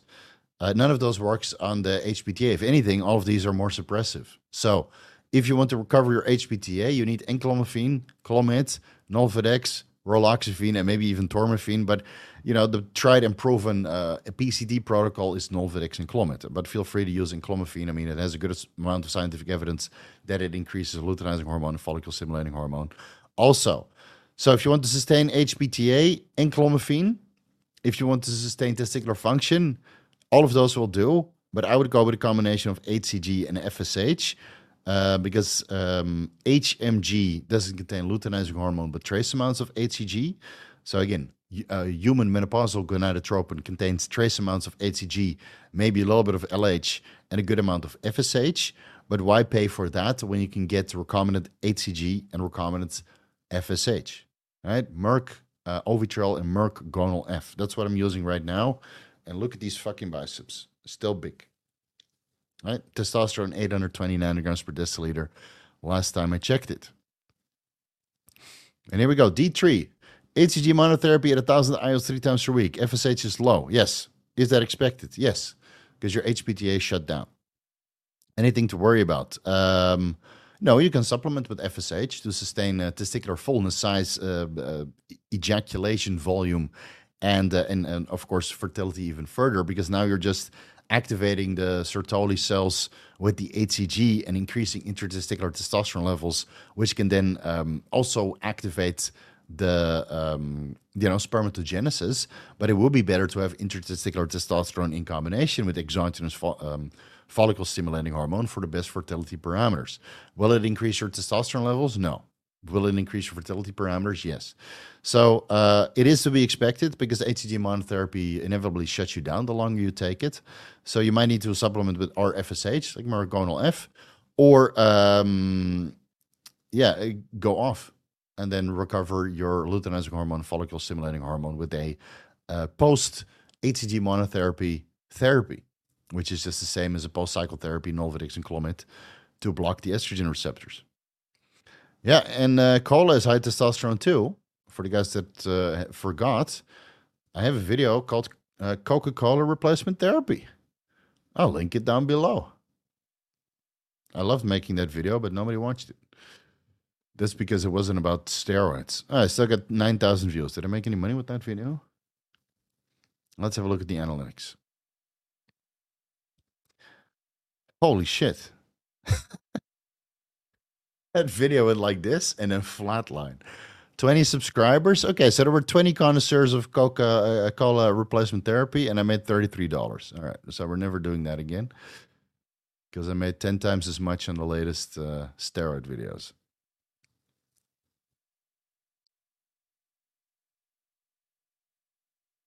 I believe it's a Coke and the Oreos. I'm not sure what the changes in lipid parameters were. Jake Applebaum adding nandrolone started at 60 milligrams per week on top of a tyrosine base seems to be causing anxiety. Yeah, could be messing with your GABAergic signaling. Should I be giving it up and try a different anabolic? Any suggestions that are less likely to cause this issue? Look at the GABA supplementation: 500 milligrams, 300 milligrams upon waking. That's not enough to kind of make you sedated and fall asleep, but it might be enough to offset the anxiety. And again, you might be getting anxiety from the synthetic carrier oil or the arachis oil that the nandrolone is in. So watch the carrier oil deep dive. It's already linked down below. And if that's the case, if it's an arachis oil or something else, take it out.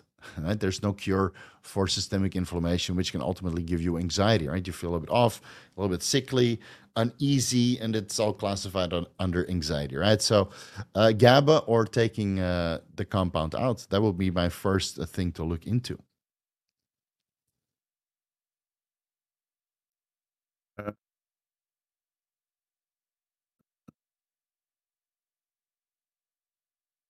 Could NAC prevent adenomas like with milk twistle? Not really sure. Not really sure. So you still want to abuse steroids and then take milk twistle and NAC? I don't think. Just don't abuse steroids.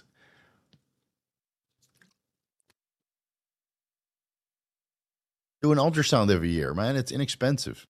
Costs a couple $100. And then you spend less on growth hormone. And it's not the end of the world. And if you're really worried, if you're really fucking scared, don't take steroids because they all have side effects, and health management need to be in place, right? I mean, the amount of health screening that I do, even that I'm off steroids, it's insane. You guys have no idea because I don't want to make videos about all the health screening that I do continuously. But I'm on top of my shit, man. I'm on top of my shit. That's why I don't look like an oxidized mess at 40 years old when so many other bodybuilders do. Hey, Steve, what is the best supplement? Peptide drug just had a mental image. Sorry. Hey, Steve, what are the best supplements, peptides, drugs to recover a rotator cuff? Jeez, guys, you fuckers, they really don't watch my videos, right? All right, I'm going to rattle it off. Here we go. 20 grams of collagen, 20 milligrams of Anavar, 1 milligram TB500, 1 milligram BPC 157, 5 milligrams GHK copper. Two, I use growth hormone a couple times per day. And if you want a growth hormone secretagogue to get the various isoforms of growth hormone that your pituitary releases. So let me link for you all the peptide videos that I made. It's like every fucking. I just made a BPC 157 video deep dive. It's like nobody fucking watches that shit. Same fucking questions every week. Well, I take your money. It's okay, and I'll link the videos for additional research that you can do in your own fucking time. Steve, you shouldn't be so upset when people ask repetitive questions. Well, I am. It's getting old. All right, where is it? Tendons of steel. You know what I should do? I should just copy paste the same fucking videos underneath every because it's like the same questions anyway. Steve, I tore my supraspinatus. What should I do? Don't train like a retard. All you have to do is type in tendons, dude. And you can like 7 videos. All right, I'll link it down below, bro. Adam. Let's see. So, best supplements I discussed: collagen. Best peptides: 1 milligram TB500, 1 milligram BPC 157. The other drugs is 20 milligrams Anavar and growth hormone to recover from a rotator cuff tear. Right. And make sure you do an MRI and get the surgery done to reattach that because, like I said a million times before, those tendons just don't magically reconnect, bro. Doesn't happen, right? You need to reconnect it with surgery, and then you use all the peptides to recover from that. All right. If anybody asks me connective tissue questions, and even if it's a super chat, I'm banning you for life. Tired of this shit. Tamoxifen versus raloxifene efficacy for gyno side effects. Difference between them. Watch the raloxifene video. Raloxifene. I think I need a break from this vigorous Q&A. I think I need a month off. The difference, I can't really remember. Tamoxifen has a metabolite called norendoxifen, which lowers your serum estradiol levels, but raloxifene seems to be more efficacious at 120 milligrams per day. Both will not remove your gyno, both will just shrink your gyno, and after you stop the tamoxifen or raloxifene, doesn't matter which one you take, gyno would surely but slowly return. So, side effects is that they both lower IGF-1 levels, both have clotting risk. It's great in this day and age. So, if you want to delete yourself, then this might be a good way to do it.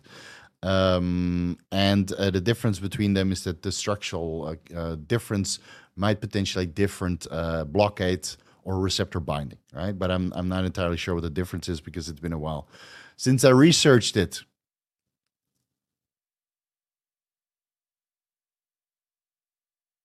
Far am I behind? I'm like 8 minutes behind. All right.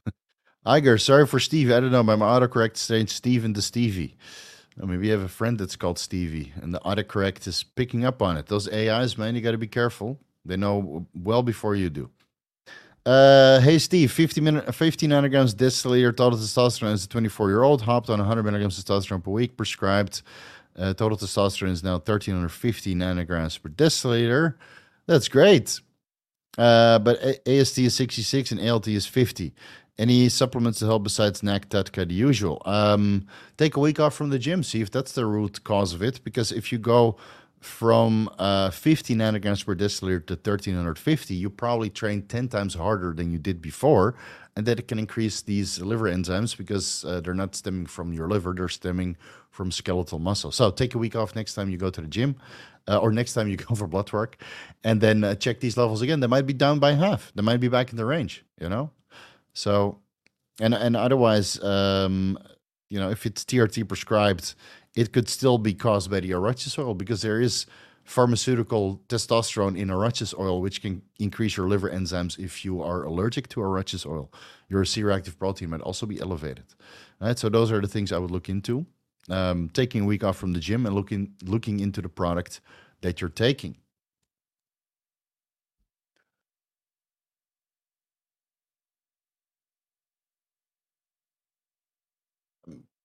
Go to the sourcing boards.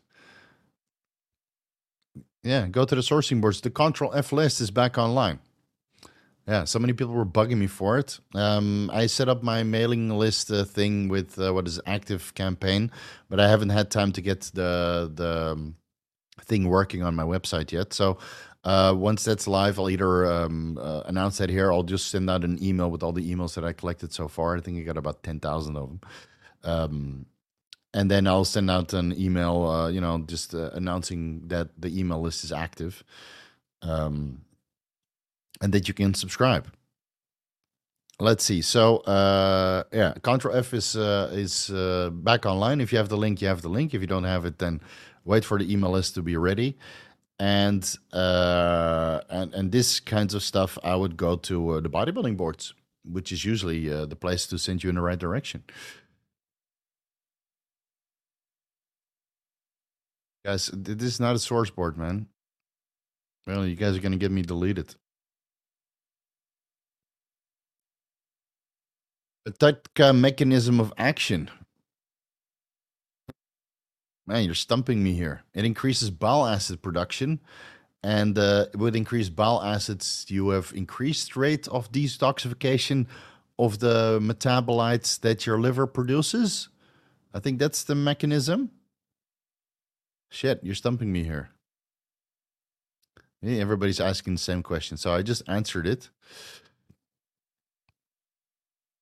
And usually, I know you guys don't really give a shit. You need to use a little bit of common sense, right? There's restrictions on YouTube, and I know this is common sense for bodybuilders who, I mean, let's be honest, we don't have common sense, but there's restrictions on YouTube, and then these kinds of questions can get me into trouble. So if you want this channel to be deleted, please keep asking.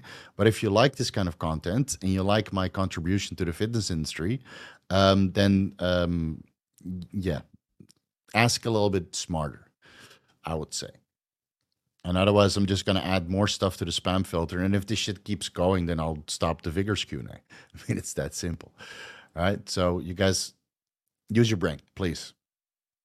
Fistazole, first ever allergic reaction. BPC 157 and cumin are the only two variances in indigestion. Ingestion.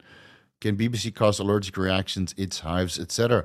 I mean, it depends on where you got it from, right? Because it's not FDA approved. We don't know what binders or issues or whatever are contained within the peptide vial. So that could be the cause. So take both out and then reintroduce BBC 157 solo and then reintroduce human solo. My God, man, reintroducing food today is giving me hiccups and burps. And I ate pretty clean. Yeah, so see what's going on, see what is the root cause, and then remove that, right? And maybe source the cumin, source the BBC 157 somewhere else.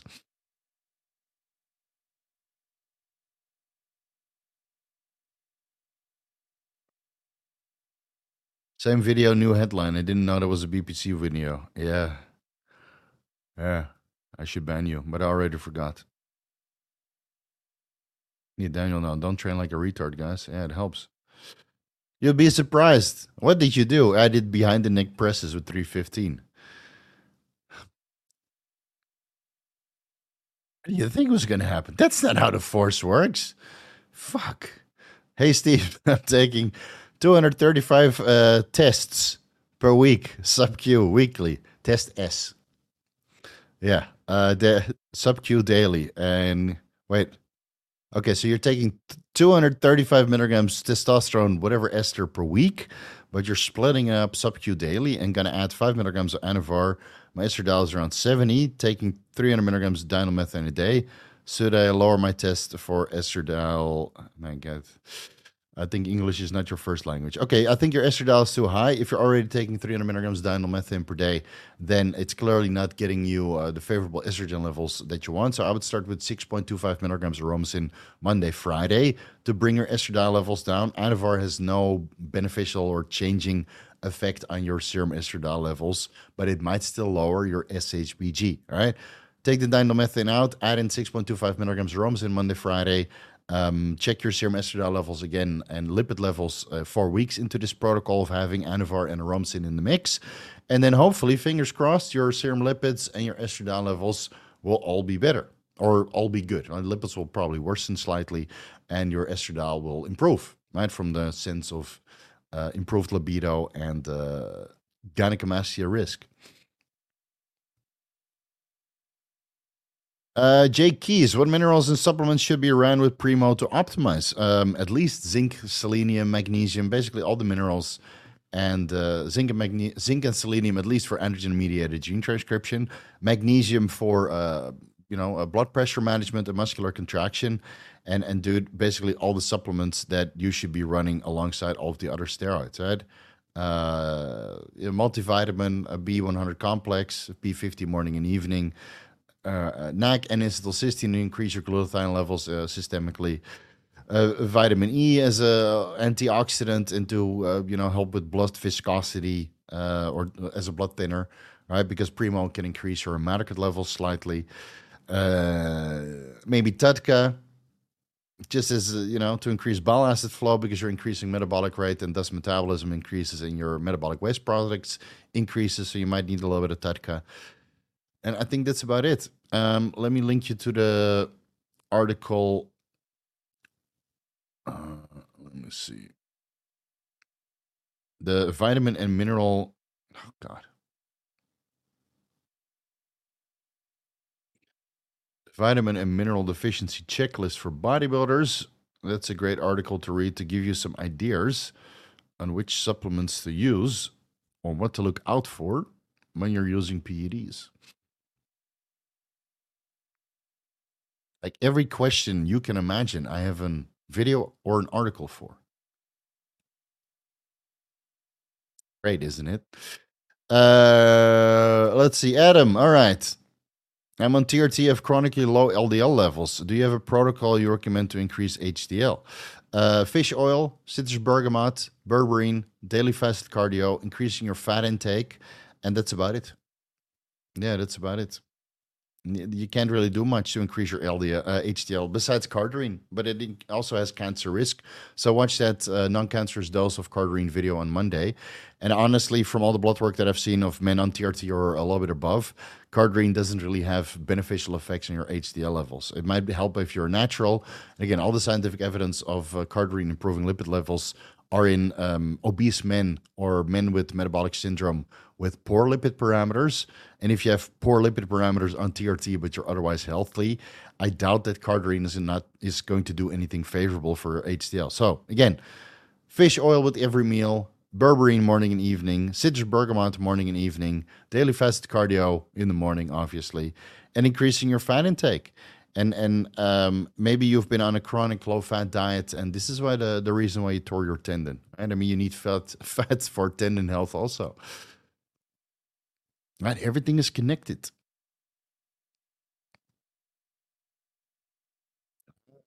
Somebody was able to bypass the spam filter. Russo with a zero. And I'm not against it because, well, he used a zero.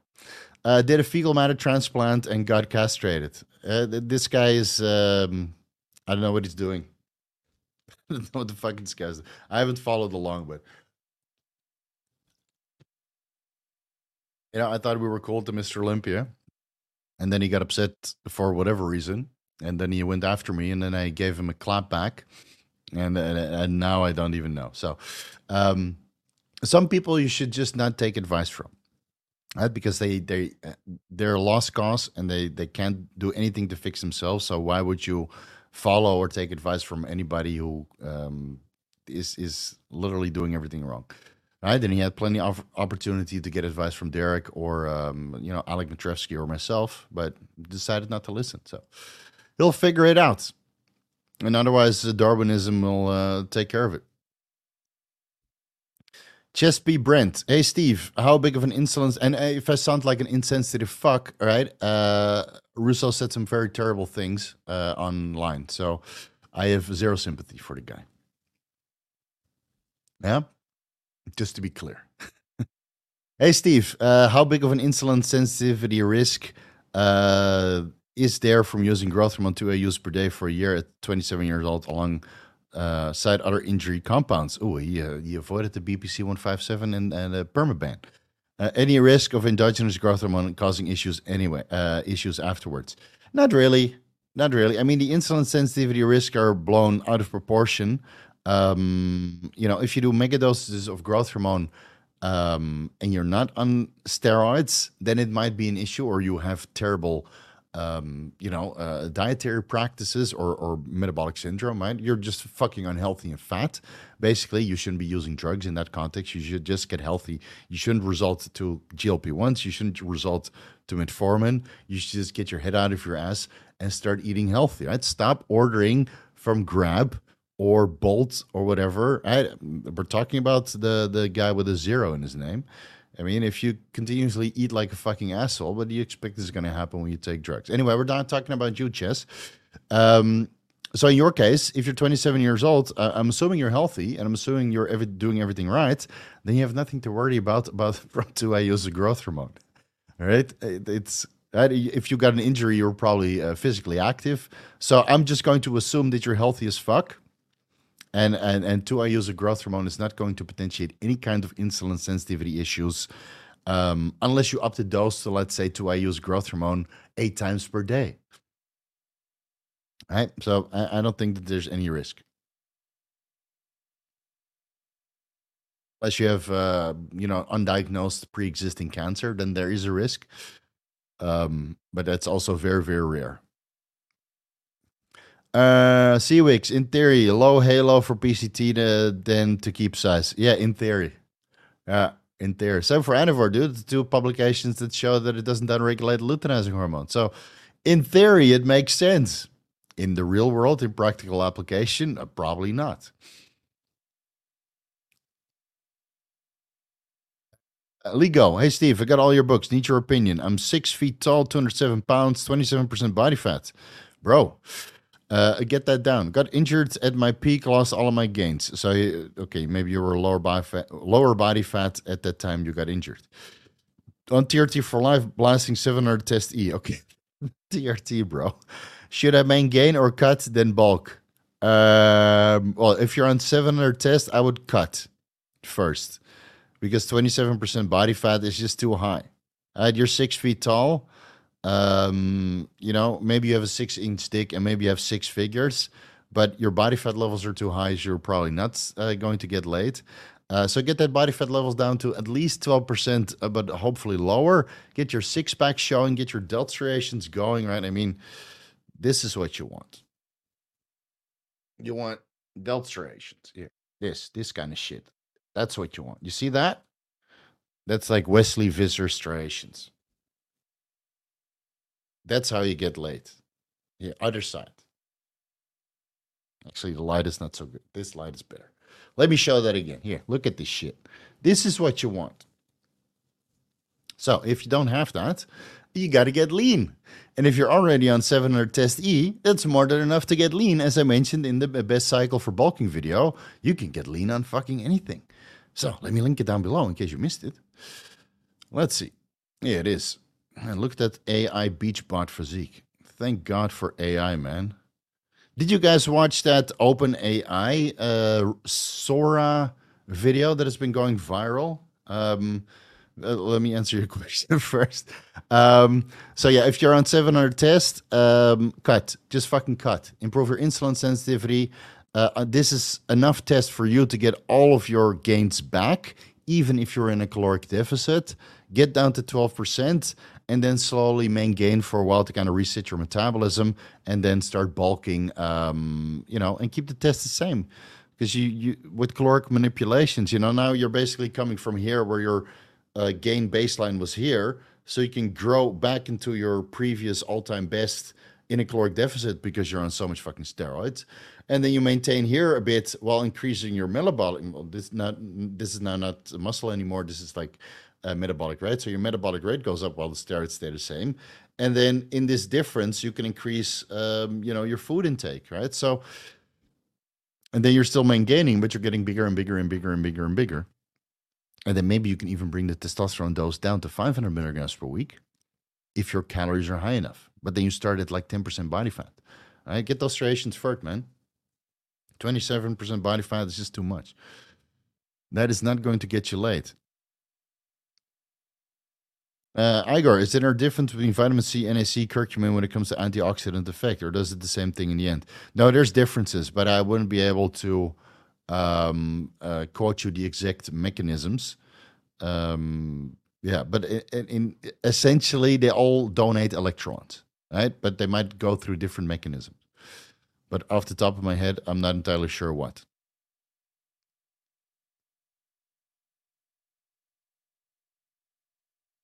Sorry, stay with us. Yeah.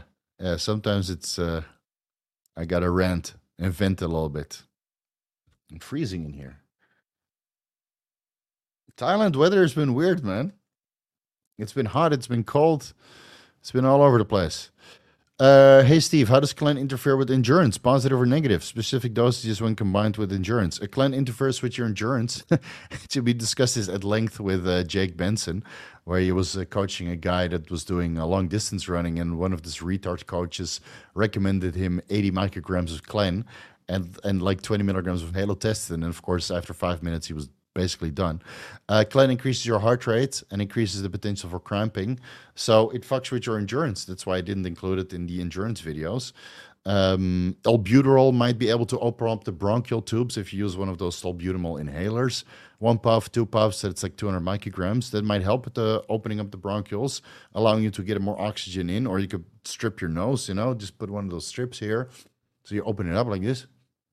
Yeah. And you can breathe better. I can do that on command. Yeah, I still got it. So negative effect.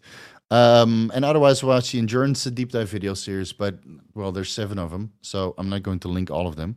But that will give you enough information to start designing a stack together. As I have gotten many a email from endurance athlete that thought it was the best video series ever. But of course, mostly there are people here interested in steroids. They don't care about endurance, so got no views. What's your opinion on Prami with Tren 100 milligrams for 140 weeks? 140 weeks. I'm assuming that's what you mean. I don't think you need Prami for that much Tren if you keep your prolactin under control with vitamin B6, B5P, and L-tyrosine.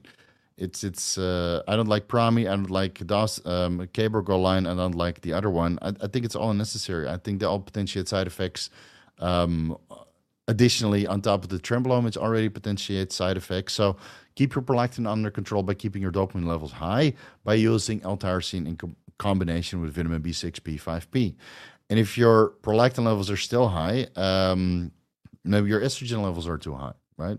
Or maybe you masturbate too much, or maybe you take too much kratom, or maybe you take too much wheat, right? If you're taking wheat to take the edge off Tren and it's increasing your prolactin even further, and now you need Prami to bring your prolactin down, maybe take the Tren out so you don't need the wheat, so you don't need the Prami. It's not fucking rocket science. Anything interacting, I would need to be careful with telmisartan and Cialis other than blood pressure dropping too low. No, I think that's it.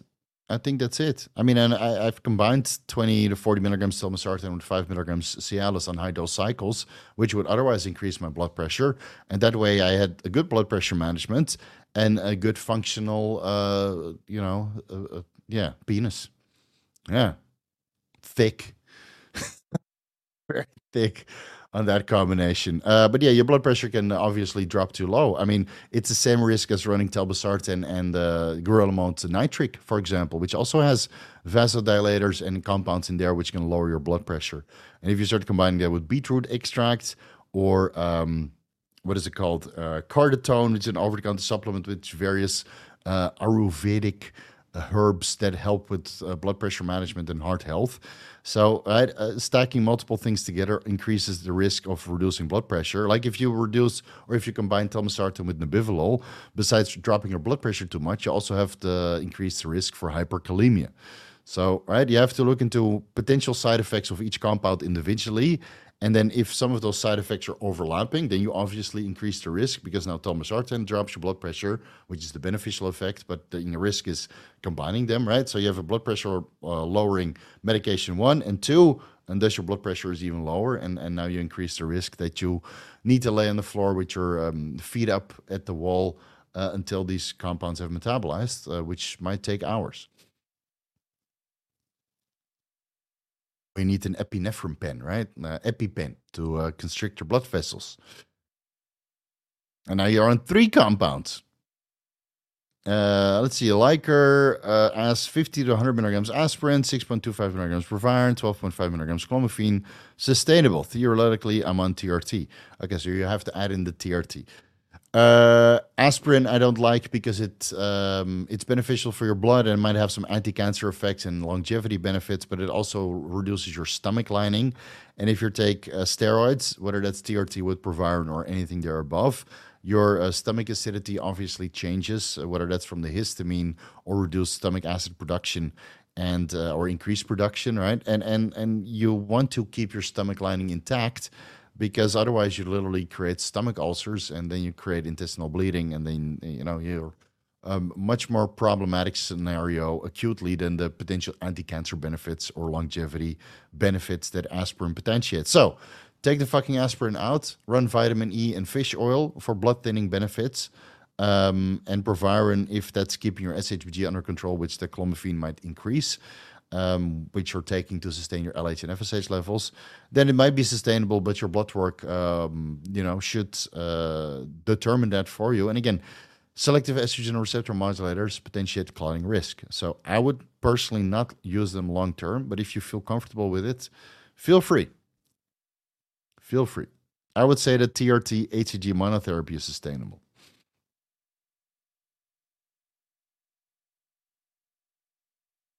Where is he? Can I take Nebivolol and telmisartan together? Yeah, you can. Yeah, of course, both can lower your blood pressure also. So it's the dose, right? If you take 2.5 milligrams Nebivolol and 5 milligrams tadalafil, I think that's doable. But if you take 10 milligrams Nebivolol and 20 milligrams Cialis, you might be on the floor with your legs up.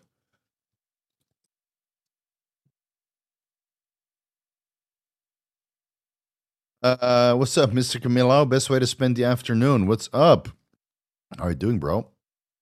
Enjoying the madness. Joshua, hey, Steve, thanks for the input on LPA lipoprotein level A last live stream. I've hopped on 3 milligrams of test E per week to start my PED journey and help lower my lipoprotein level A. Okay, so do your blood work 4 weeks into that protocol and see how much your lipoprotein level A dropped. And then report back to us, but you don't have to super chat for that. All right.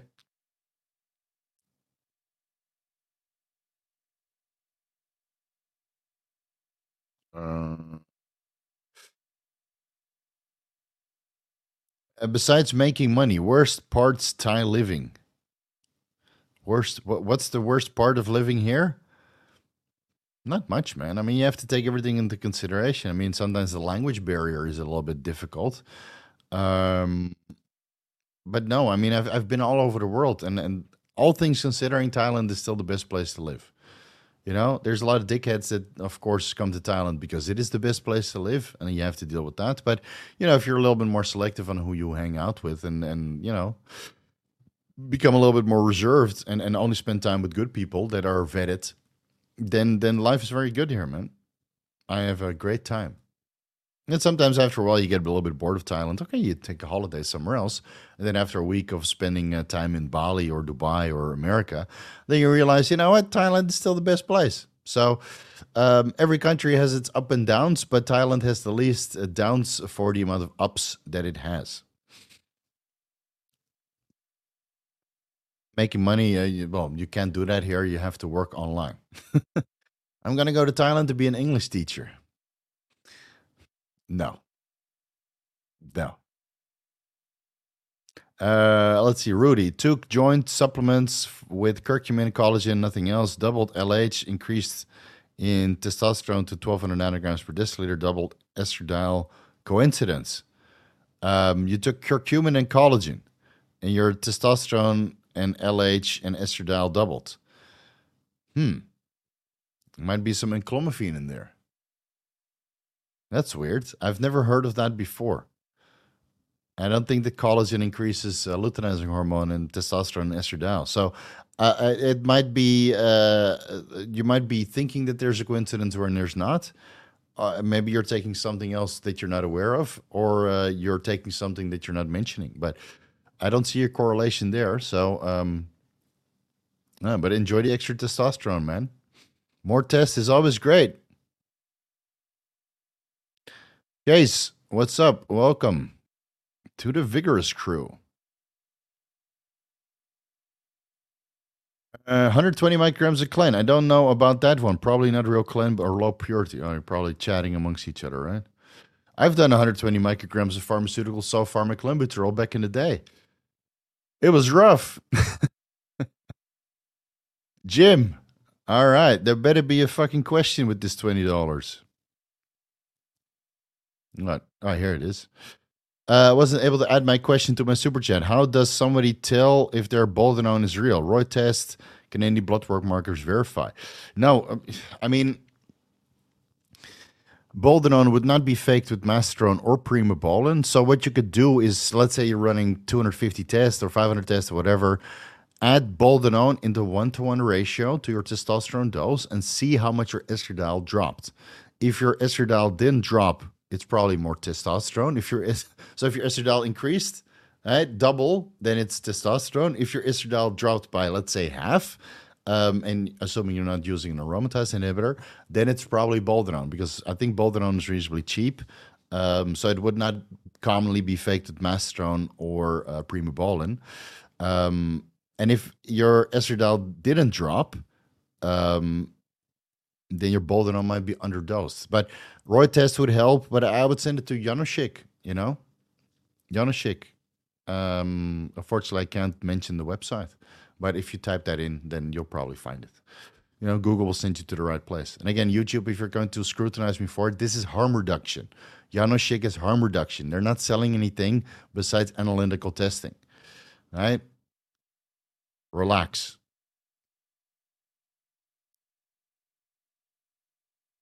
Sometimes I have like I log into YouTube and it takes like 5 seconds to kind of load, and I have this like fucking heart attack. Like, did I delete my channel? Say, Wix, would you recommend Kurt Havens as a coach? Yes, yes. I know actually people who work with him and they're very, very happy. So go with it, man. Give him 3 months and then give him another year. I like what he has to say. So just hire him. It's not expensive. Hire him now before he gets expensive, because eventually these guys all become too expensive, and then they might be in a position like me where they retire because they're sick of coaching. Not sick, but just understand that it's that there's better opportunities, because you can only make so much money where you're coaching. And even though the money is good, don't get me wrong, you can always do better. And you're not going to make yourself a millionaire if you're coaching, unless you live very, very cheap. Again, a millionaire nowadays is not worth much anymore because the dollar has depreciated and all the other currencies alongside of it. So $1 million now is like, $500,000 10 years ago. It ain't worth much anymore. Let's see. I meant without testosterone base. Okay, so you this without a testosterone base. I'm already off TRT. I would take the aspirin out, and the Proviron. You could do that, but keep track of your SHBG levels. Right, you're doing it to free up your testosterone levels, and of course LH and FSH is going up from the clomiphene. So do your blood work, see where you end up at. But I would take the aspirin out. I think aspirin is not a good compound when there's alternatives for blood pressure or blood thinning effects. Yeah. Chess. Let's see. Is just L-carnitine a viable option as a replacement for tartrate version? Um, is there regular L-carnitine available unless it's injectable, even though it's less bioavailable due to purchase availability? I mean, it would still work, but yeah, oral L-carnitine L-tartrate is more bioavailable than regular L-carnitine. I haven't seen regular L-carnitine anywhere unless it's injectable L-carnitine, to be honest. Maybe go with acetyl L-carnitine if that's available. Right? It's still better than no carnitine, but you might need to dose like 2,000 milligrams, 3,000 milligrams per day. And I'm not going to go into the TMAO stuff. I mentioned that in the Cardarine video. You'll watch it on Monday. Do you recommend daily recombinant FSH over every other day? Yes, because I did my blood work on every other day recombinant FSH. So I did it 2 days before doing blood work, then the day before, and then the day of, over multiple blood work iterations. And I felt that every other day would not give me stable, elevated FSH levels. Mine would be like 1 to 2.5 milliIUs per milliliter, but I would like it to be around 4 or 5 milliIUs per milliliter. So I decided to go with let's see, 75 IUs every day, and that would give me, based depending on when I do my blood work, about 4 to 5, right? So sometimes 7, but then I would inject it maybe too close to a vein, and everything would go into the bloodstream. So I would do 75 IUs every single day, and if you see from my blood work parameters, at least my fertility protocol is working. Just waiting for my wife, which takes time. Let's see. Intrauterine insemination is next. Vortex. Ryan, what's up, dude? Looking smooth, man. Yeah. My favorite shirt. Relative to libido and erections on TRT, is there an argument in your mind for less frequent injections is better in this arena via higher androgen receptor activation from a bolus dose versus a microdose? So if you go with daily microadministrations, of course, you're controlling your serum estradiol levels because the peaks and valleys are less, right? It's more stable, and it's usually in the peaks that you get increased aromatization. Now, if you have low body fat or your TRT dose is low, then you might not get enough estrogen, right? And everybody's sensitive to estrogen in different capacities, just like everybody's sensitive to testosterone in different capacities. So if you feel that your libido and erections are not good on TRT and you want to inject less frequently, you could try that, right? I have the Lazy Man's TRT video. I'll link it down below. Best video ever. Best thumbnail ever. That's true Big Lebowski jacket. It's the most bottom video. Just refresh the page. And let's see, where are we? So you can try that to increase your estradiol levels and then have an acute androgen load and maybe increase your DHT levels.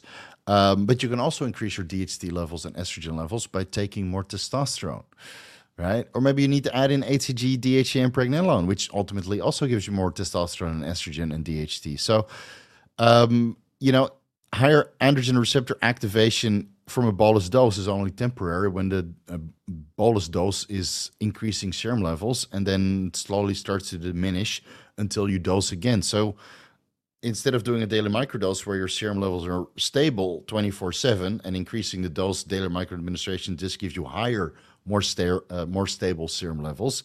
If you do a bolus dose, then it means the trough dose is lower than you would otherwise have, stable levels of. So here your libido might be good, and then the day before your injection, you're like, wifey is like prodding you, with the finger. Again, don't get nasty with me. She's like poking you on the inside, like, hey, give me a round, but your serum testosterone levels are low because you injected that 5 days ago and now you can't get it up. All right. Why don't we, instead of doing a bolus dose, we bring your daily microadministrations up and we add in the DHA, pregnenolone, Semax, and oxytocin, which I linked in the libido video. And all right, Ryan, I'm sure you have access to Semax and oxytocin. So give all of that a try, man. Holy shit, it's straight Cody. What's up, bro? Where the fuck have you been? Where the fuck are you? I haven't seen you online on YouTube and any of Tony's videos. Why are you drinking that cheap crap water? I don't know. Numb tip. What's wrong with it? Fuck. There were rumors that you were dead, dude. I'll be in Pattaya. Shoot me a message on DM. I'll be in there in 2 weeks. 3 weeks. 1, 2, 3. Yeah, 3 weeks. Straight Cody. What a name. But this is, I drink this one time and then I have a refill station in my house. And I have one of those, in the office, right? You have those flip things and then you get cold water. I have one of those. Yeah. Straight Cody made a reappearance. It's cheap. It's a cheap one here. No minerals, no spring water. Dude, I get enough electrolytes from my food. Relax. It's half the price of mineral water. Yeah, but you know how little minerals you get, right? From mineral water. I hope you're doing well, buddy. Hamad MK. Hey, Steve. In a podcast with Taiean, he mentioned that longer tests. Yeah. I don't know how, dude. I never got the citations. I asked for it. I tried to look for those studies ages ago, and I could never find them because I heard several people talk about it, but I have no idea why, and I don't know what time frame, and if it's increasing the androgen receptor density or response or nitrogen retention or overall anabolism and what their parameters are. So I don't fucking know. So if anybody finds those studies, link them down below because Taiean Clark is MIA when it comes to the studies that he wanted to cite. It is not possible to fix gyno permanently except surgery. But would it be possible to prevent it during puberty? I guess staying lean helps. But what else to be aware of in a teenage son? Yeah, keeping lean. Because all the kids that I remember getting pubescent gyno, or all the people that I had consultations with that got pubescent gyno, they were all fat. Yeah, all 100%, 100% fat. Right, like 15%, 20%, 25%. So if you have a teenage son, make him do exercise, make him eat healthy, and keep him lean. But don't keep him lean to the point that his height velocity is stunted, right? So keep track of his height velocity. And again, the best thing you can do as a parent is just to keep your kids lean from the start, and don't introduce a crappy food to their diet. So. And even then, you might still get a purpurous gyno, but you can take him for blood work, right? You can go with him to the hospital and check his height velocity. I mean, there's all these parameters you can check as a parent, which is something I will certainly do with my kids. Check all these things, and make sure they have a good outcome regarding gyno and height and all that good stuff. So they are well established in the market by the time they're in their puberty, because, well, when they're 15 years old, I remember when I was 15 years old, man, shit hits the fan. Ooh. One Why does cookie cutter injury recovery protocol include DHEA by default? If I got it correctly, did it? I probably recommended cookie cutter HRT because it helps with overall neurosteroid balance. And keep in mind that many of these hormones all contribute to collagen synthesis, injury recovery. I mean, even DHEA helps with glucose metabolism. So all these little things contribute, right? You want to increase everything regarding recovery, and every little vector helps. So this is why I included everything, hormone replacement therapy, testosterone, DHEA, pregnenolone, growth hormone or growth hormone secretagogues, TB500, BBC157, GHK copper, Anavar. I think even a low dose nandrolone I included, depending on the type of injury. So there's a million different things you can look into. A GHK copper, right? So yeah, look into all of it. Could an SSRI be used to make PCT more tolerable? The problem with SSRIs is that they downregulate the HPTA, and have a negative effect on fertility. So if you're coming off cycle for fertility or just recover your testosterone levels, SSRI could probably lower your testosterone and not make your PCT as successful. So I would rather look into dopaminergic and serotonergic over-the-counter supplements to increase your serotonin and dopamine levels and make PCT a little bit more tolerable. Or you do what I do, you keep a low dose growth hormone in, so at least you stay full and have a nice pump during the workout. Even though I'm not doing PCT, I mean, I do HCG monotherapy, and my testosterone levels are way higher than they were after doing a traditional PCT. So yeah, PCT sucks. It just fucking sucks. That's why most guys don't want to do it. Hey Steve, I've been following your HCG videos and decided to follow your suggestions before committing to testosterone replacement therapy.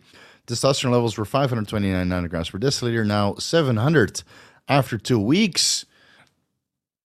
Yeah. Oh, wait, this is blocking it. Let me roll up the sleeves. Hell yeah.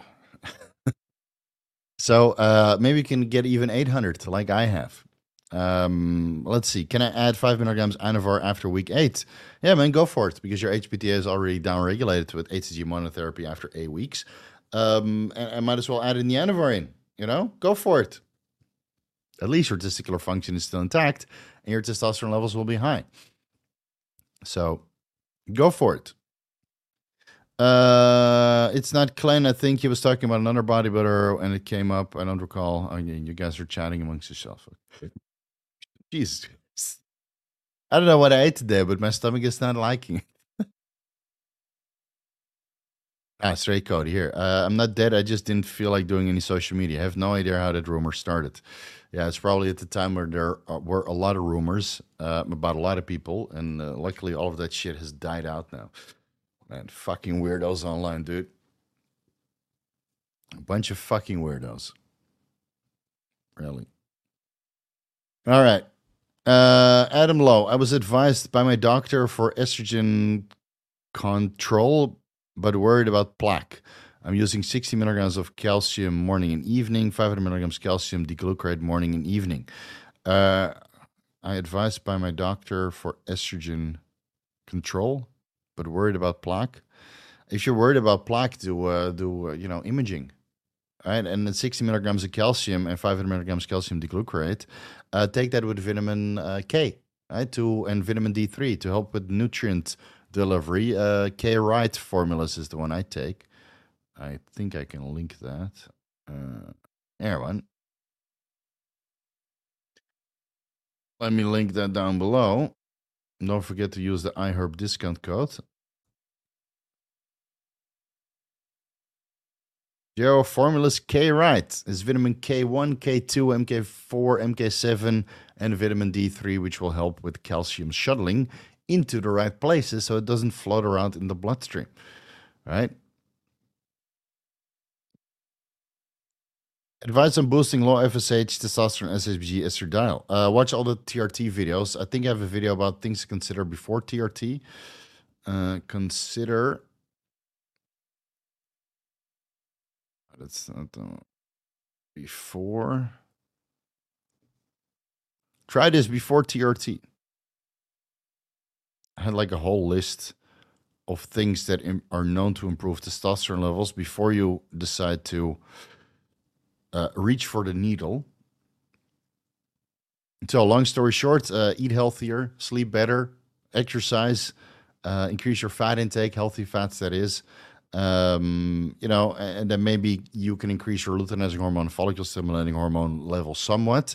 And thus, testosterone, SHBG, estradiol levels increase, reduce your body fat levels, right? Reduce your oxidative stress. All these just low hanging fruit that you can do to improve your current state of health.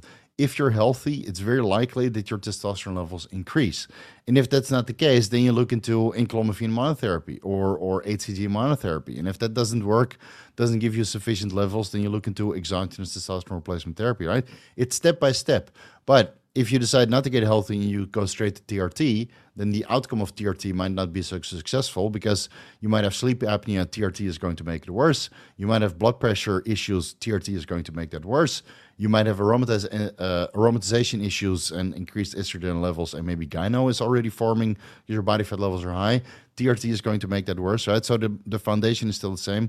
Get fucking healthy first, and then things will improve. And if it doesn't improve, then you take it from there. But at least you already put in the work and you learn how your body works.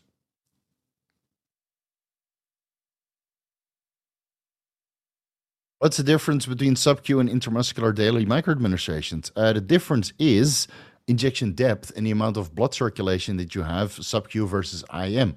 So the dose is the exact same, but serum levels might be a little bit more sustained on sub-Q versus IM. But for IM, you get more of an immediate response. So here he mentions, I've tried both and I seem to respond better to daily IM.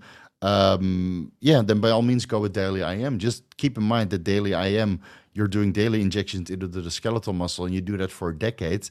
Now you have a boatload of scar tissue. That's why I prefer sub-Q, because if the scar tissue and the adhesions are in the subcutaneous space is non-functional, right? And the only one who is going to feel that is either your wife or your girlfriend or your massage therapist, and they're not going to mind. So but if you keep pinning your quads and keep pinning your delts and keep pinning your shoulders and or glutes and etc., after a decade of doing that, you might have joint issues, right? Because the skin or the muscle is so tight, right? That's what I experienced. That's why I stopped doing all intramuscular injections because all my glutes got so fucking tight.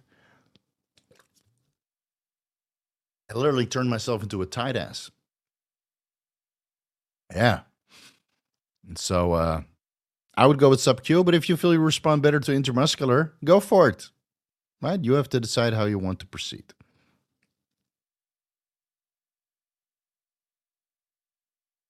Igor, our steroids doing much permanent damage to our body for really looking after our health, and we know what we're doing. No, I think you're just you get dependent on them because you're increasing your neurotransmitters to a certain extent, your dopamine response, your serotonin response, and then when you come off, you just feel depressed or feel less of a man, right? So that is probably the worst damage that we're doing to our body, right? This neurotransmitter signaling that we're altering, or we're getting used to higher neurotransmitter signaling when we're taking steroids, and then you reduce the dose or you come off, and then you just don't feel the same. Even though you felt higher than before, now you feel normal, but it doesn't feel the same, and it doesn't come back. I've been off now for 11 months, and I can't wait to be back on TRT because I know that my neurotransmitter balance will be 10 times better. And regarding the kidney and the liver and the heart, etc., that depends on how bad you abuse yourself. And if you take care of yourself, and you don't abuse the steroids, then I think you're not really doing much damage to your body. But the only thing is just the neurotransmitter balance that is permanently changing. That's why nobody feels good after running steroids for a decade and then coming off. They're like, ugh, less motivated, less things are less fun. It's like you're completely anhedonic at periods of time, but that's the route we chose. Thoughts on 100 to 200 milligrams extended release caffeine? Never used it, so I have no thoughts about it. Fritz, can you answer my question? I bought a super chat, but it didn't let me write my question. Where was it? Here. All right, this is your super chat, or you answered it before? Let me scroll.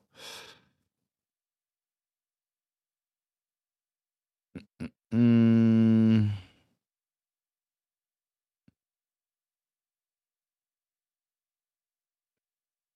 I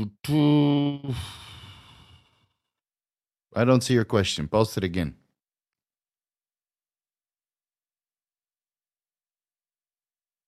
I don't see your question, buddy. Just post it again. I'll look for it.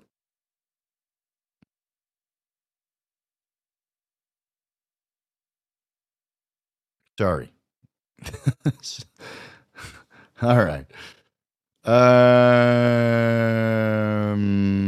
Joseph, I saw in your Anivore deep dive you suggested taking VAR with grapefruit juice. Is that still true for sublingual? So with sublingual, obviously you're bypassing first pass metabolism in the liver, where the cytochrome P450 enzymes would otherwise break down part of your Anavar. So it's not really required, but you might as well, if you go with sublingual Anavar and let's say 90% gets absorbed and the other 10% swallow down, then you can inhibit the breakdown of the 10% of Anavar that you didn't absorb sublingually, with the bergamot and the naringenin and the naringenin. That's part of the grapefruit juice, because they inhibit the CYP3A4 enzymes and prevent the metabolism of Anavar in the liver, in the first pass. So yeah, but fluvoxamine also does that. Of course, fluvoxamine is a bit more of a commitment.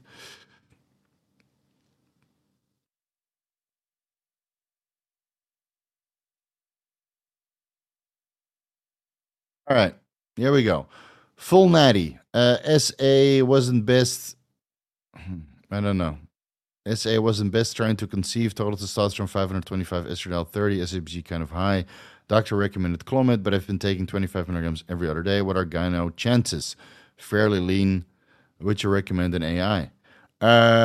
If you're taking 25 milligrams clomiphene every other day, I would go with 12.5 milligrams clomid every day before bed, because you want stable blockade of the estrogen receptors. And even though clomid has a reasonably long half-life, I feel lower dosages, every single day is just better for increasing your luteinizing hormone and follicle stimulating hormone levels.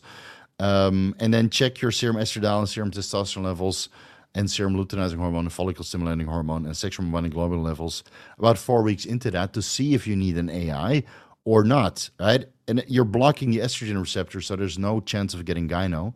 It's blocking the estrogen receptors in the pituitary and the hypothalamus, increasing gonadotropin hormone, releasing hormone, luteinizing hormone, and follicle stimulating hormone, and blocking the estrogen receptors in your tits. So there's no chance of getting gyno.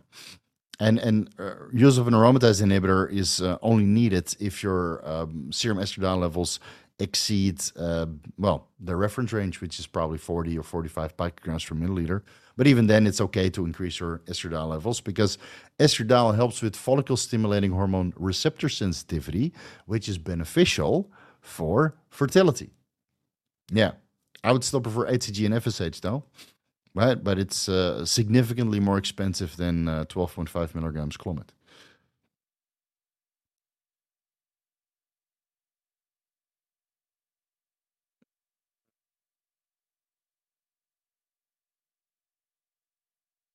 Let's see. All right, we've gone through all the membership questions, and we have 10 minutes left. Oh my god, fucking dry mouth. I had dry mouth the entire week. It sucked. You know when you go, you fast, and then you just have this like this ketone mouth the whole week. Ugh,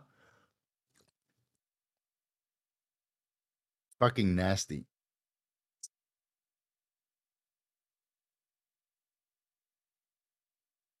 I think I should start deleting like 17 years old that come here for height protocols, right?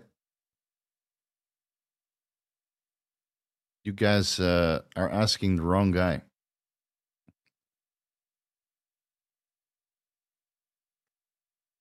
Thanks for everything. Greetings from the Netherlands. €2. This is why I left. This is why I left, dude. Stingy fucker. No, I'm joking. Thanks, buddy. I might be coming home to the Netherlands at one point, but it will only be for a couple days. Just to say hi to the family. I haven't been here in a while. All right, Steve, read these guys' SMGAS messages before they get deleted. Which one is this?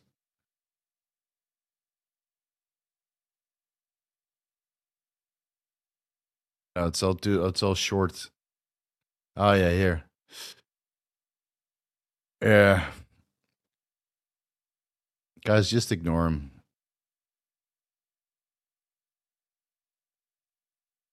Buddy, you're 17. You don't know what you want. You don't know what you want, dude. I wanted to be a business consultant. Look where I am now.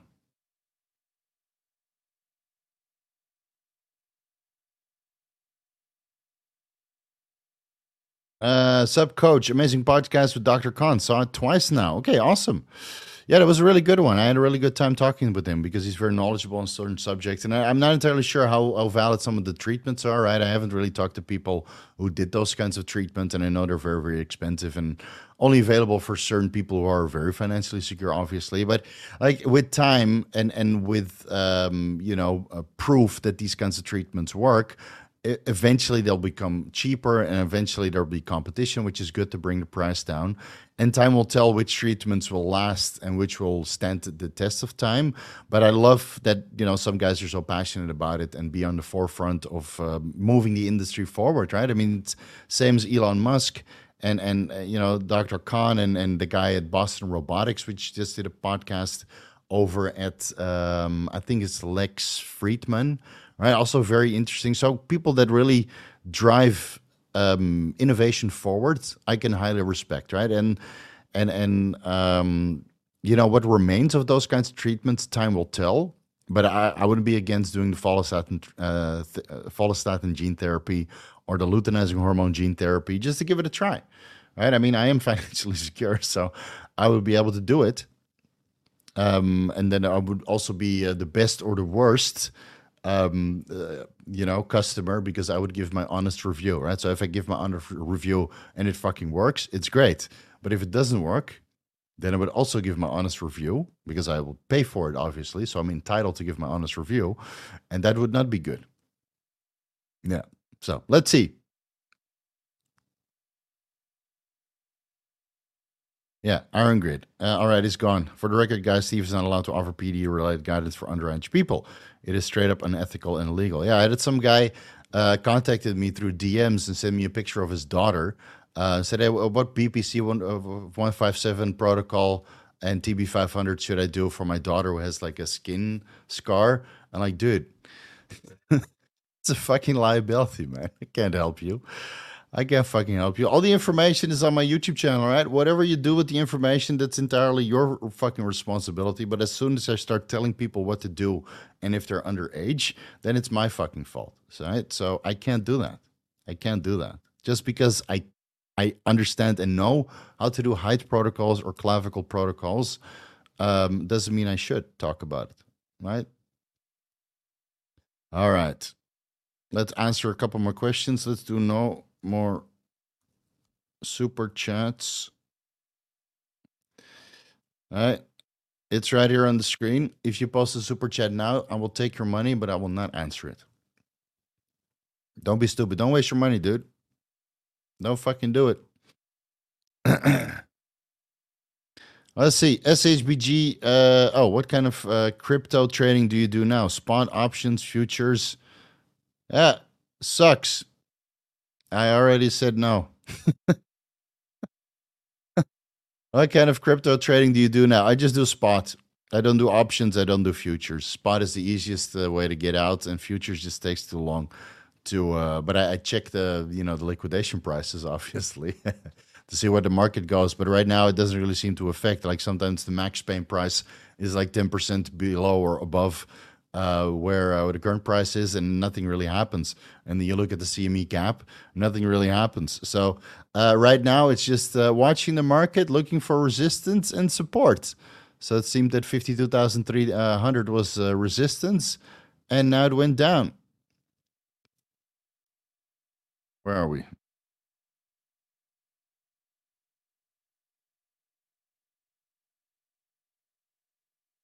Oh, it's only a small rejection.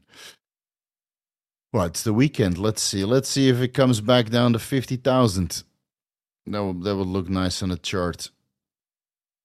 Then again, if I go to the J chart one day, does it consider Oh, it went down to the, what is this? How many day moving average is this? It went down to a moving average. Okay. Well, I'll have a look at it later.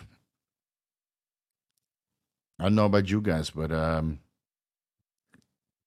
I did good these last couple of months.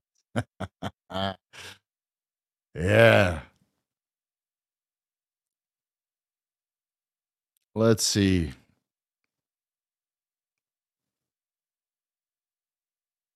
Yeah, man, it's every single time. The last time they just kept spamming, so and then I sat here for another 15 minutes.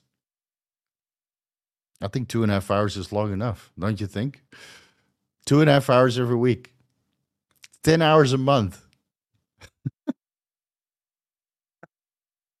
You know, ask me something fun. Ask me something not about drugs. When deep dive on stool transplant. Oh, you go about this deep. Yeah, maybe you should contact Dr. Khan because they're doing stool transplants with high level athletes, right? What we discussed on the podcast. Maybe you can get some super poop inside of him. Prediction for Bitcoin top this cycle, wherever it is on October 2025.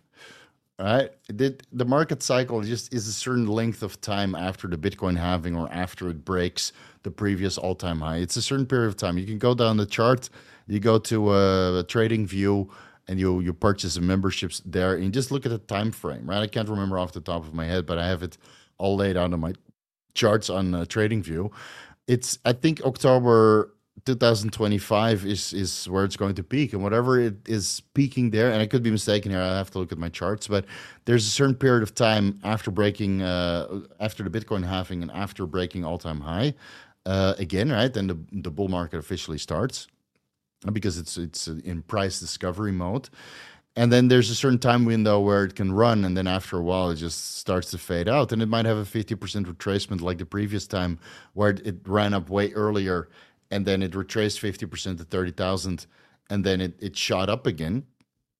Right. So it really depends on how fast it goes up, where it ends up, and then also means how hard it's going to retrace. So it could be anywhere between 68,000 up to 250,000. And I know that's a bit of a stretch, but time frame highly depends what goes on. But with the ETFs, there's a lot of possibilities. Just keep in mind, all the ETFs are loading up now, and they're not going to be loading up when the price is 100,000. That's retail, right? That's not me.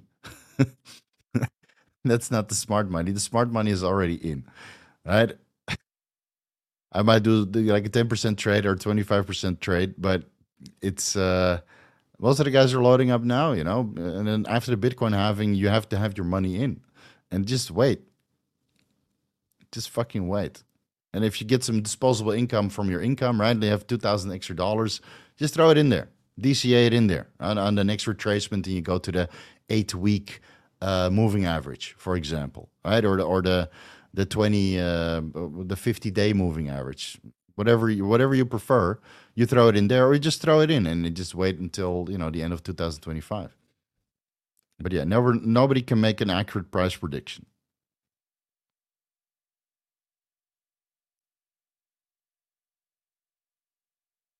Uh, uh, uh.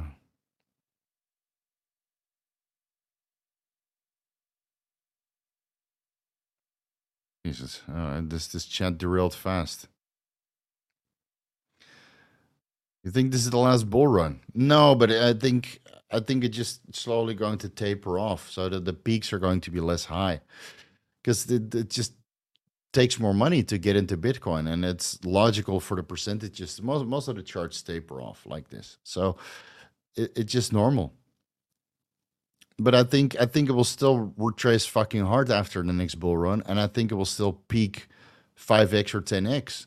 So I mean, where else can you get 10x in 4 years? It's the best way to make money with money that you don't need right now. So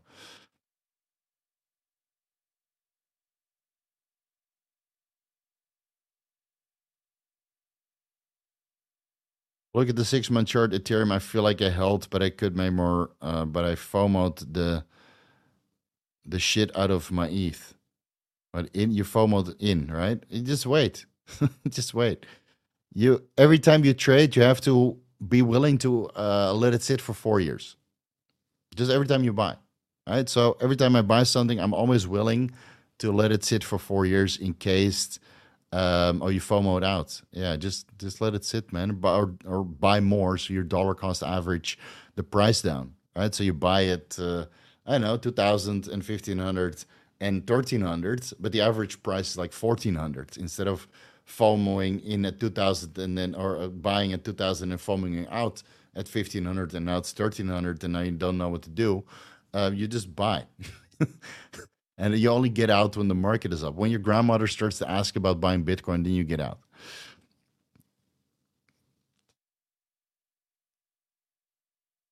Or you can lose 8K. Dude, I've talked to people who've lost 20 million. I've met people who lost millions in Luna and that kind of shit. So you better be sure what you're doing, right? And if you're not sure what you're doing, then only Bitcoin and maybe Ethereum. Right? At least 50% of your assets are in Bitcoin. If you do crypto, right? You can have 10% of your total assets in crypto, and then 50% of that is in Bitcoin. So that's 5% of your total value. 20 million, dude. Yeah, holding Doge forever. I mean, I believe too. I have a lot of Doge. I love Doge because Elon Musk loved Doge, and recently he posted something on Twitter and it pumps. Guess what? That's when I ladder out. I just waited for the flatline and then buy more.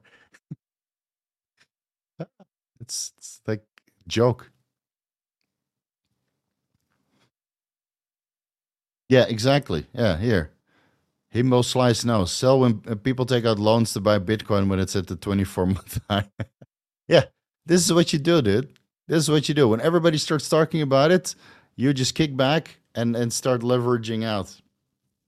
And then if it goes higher, it's okay because you got in at bottom or it went up 5x and you made your money 5x. It doesn't fucking matter if it goes higher. Just kick back and relax. You don't look at the charts for a year. And guess what? When you look at the charts again, it will be at the electricity price of a single Bitcoin, like $17,000. And of course, the electricity price will probably be doubled after the next Bitcoin halving. So the electricity price with electricity prices going up and the currency is denominating, it might be $35,000 to mine a single Bitcoin, right?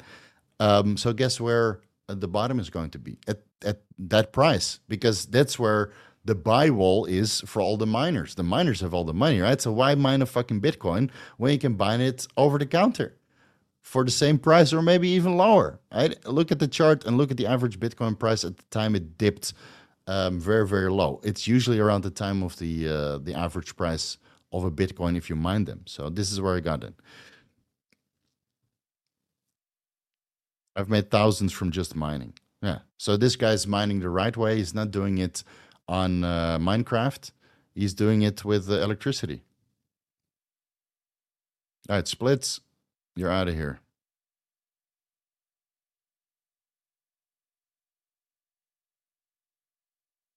Uh,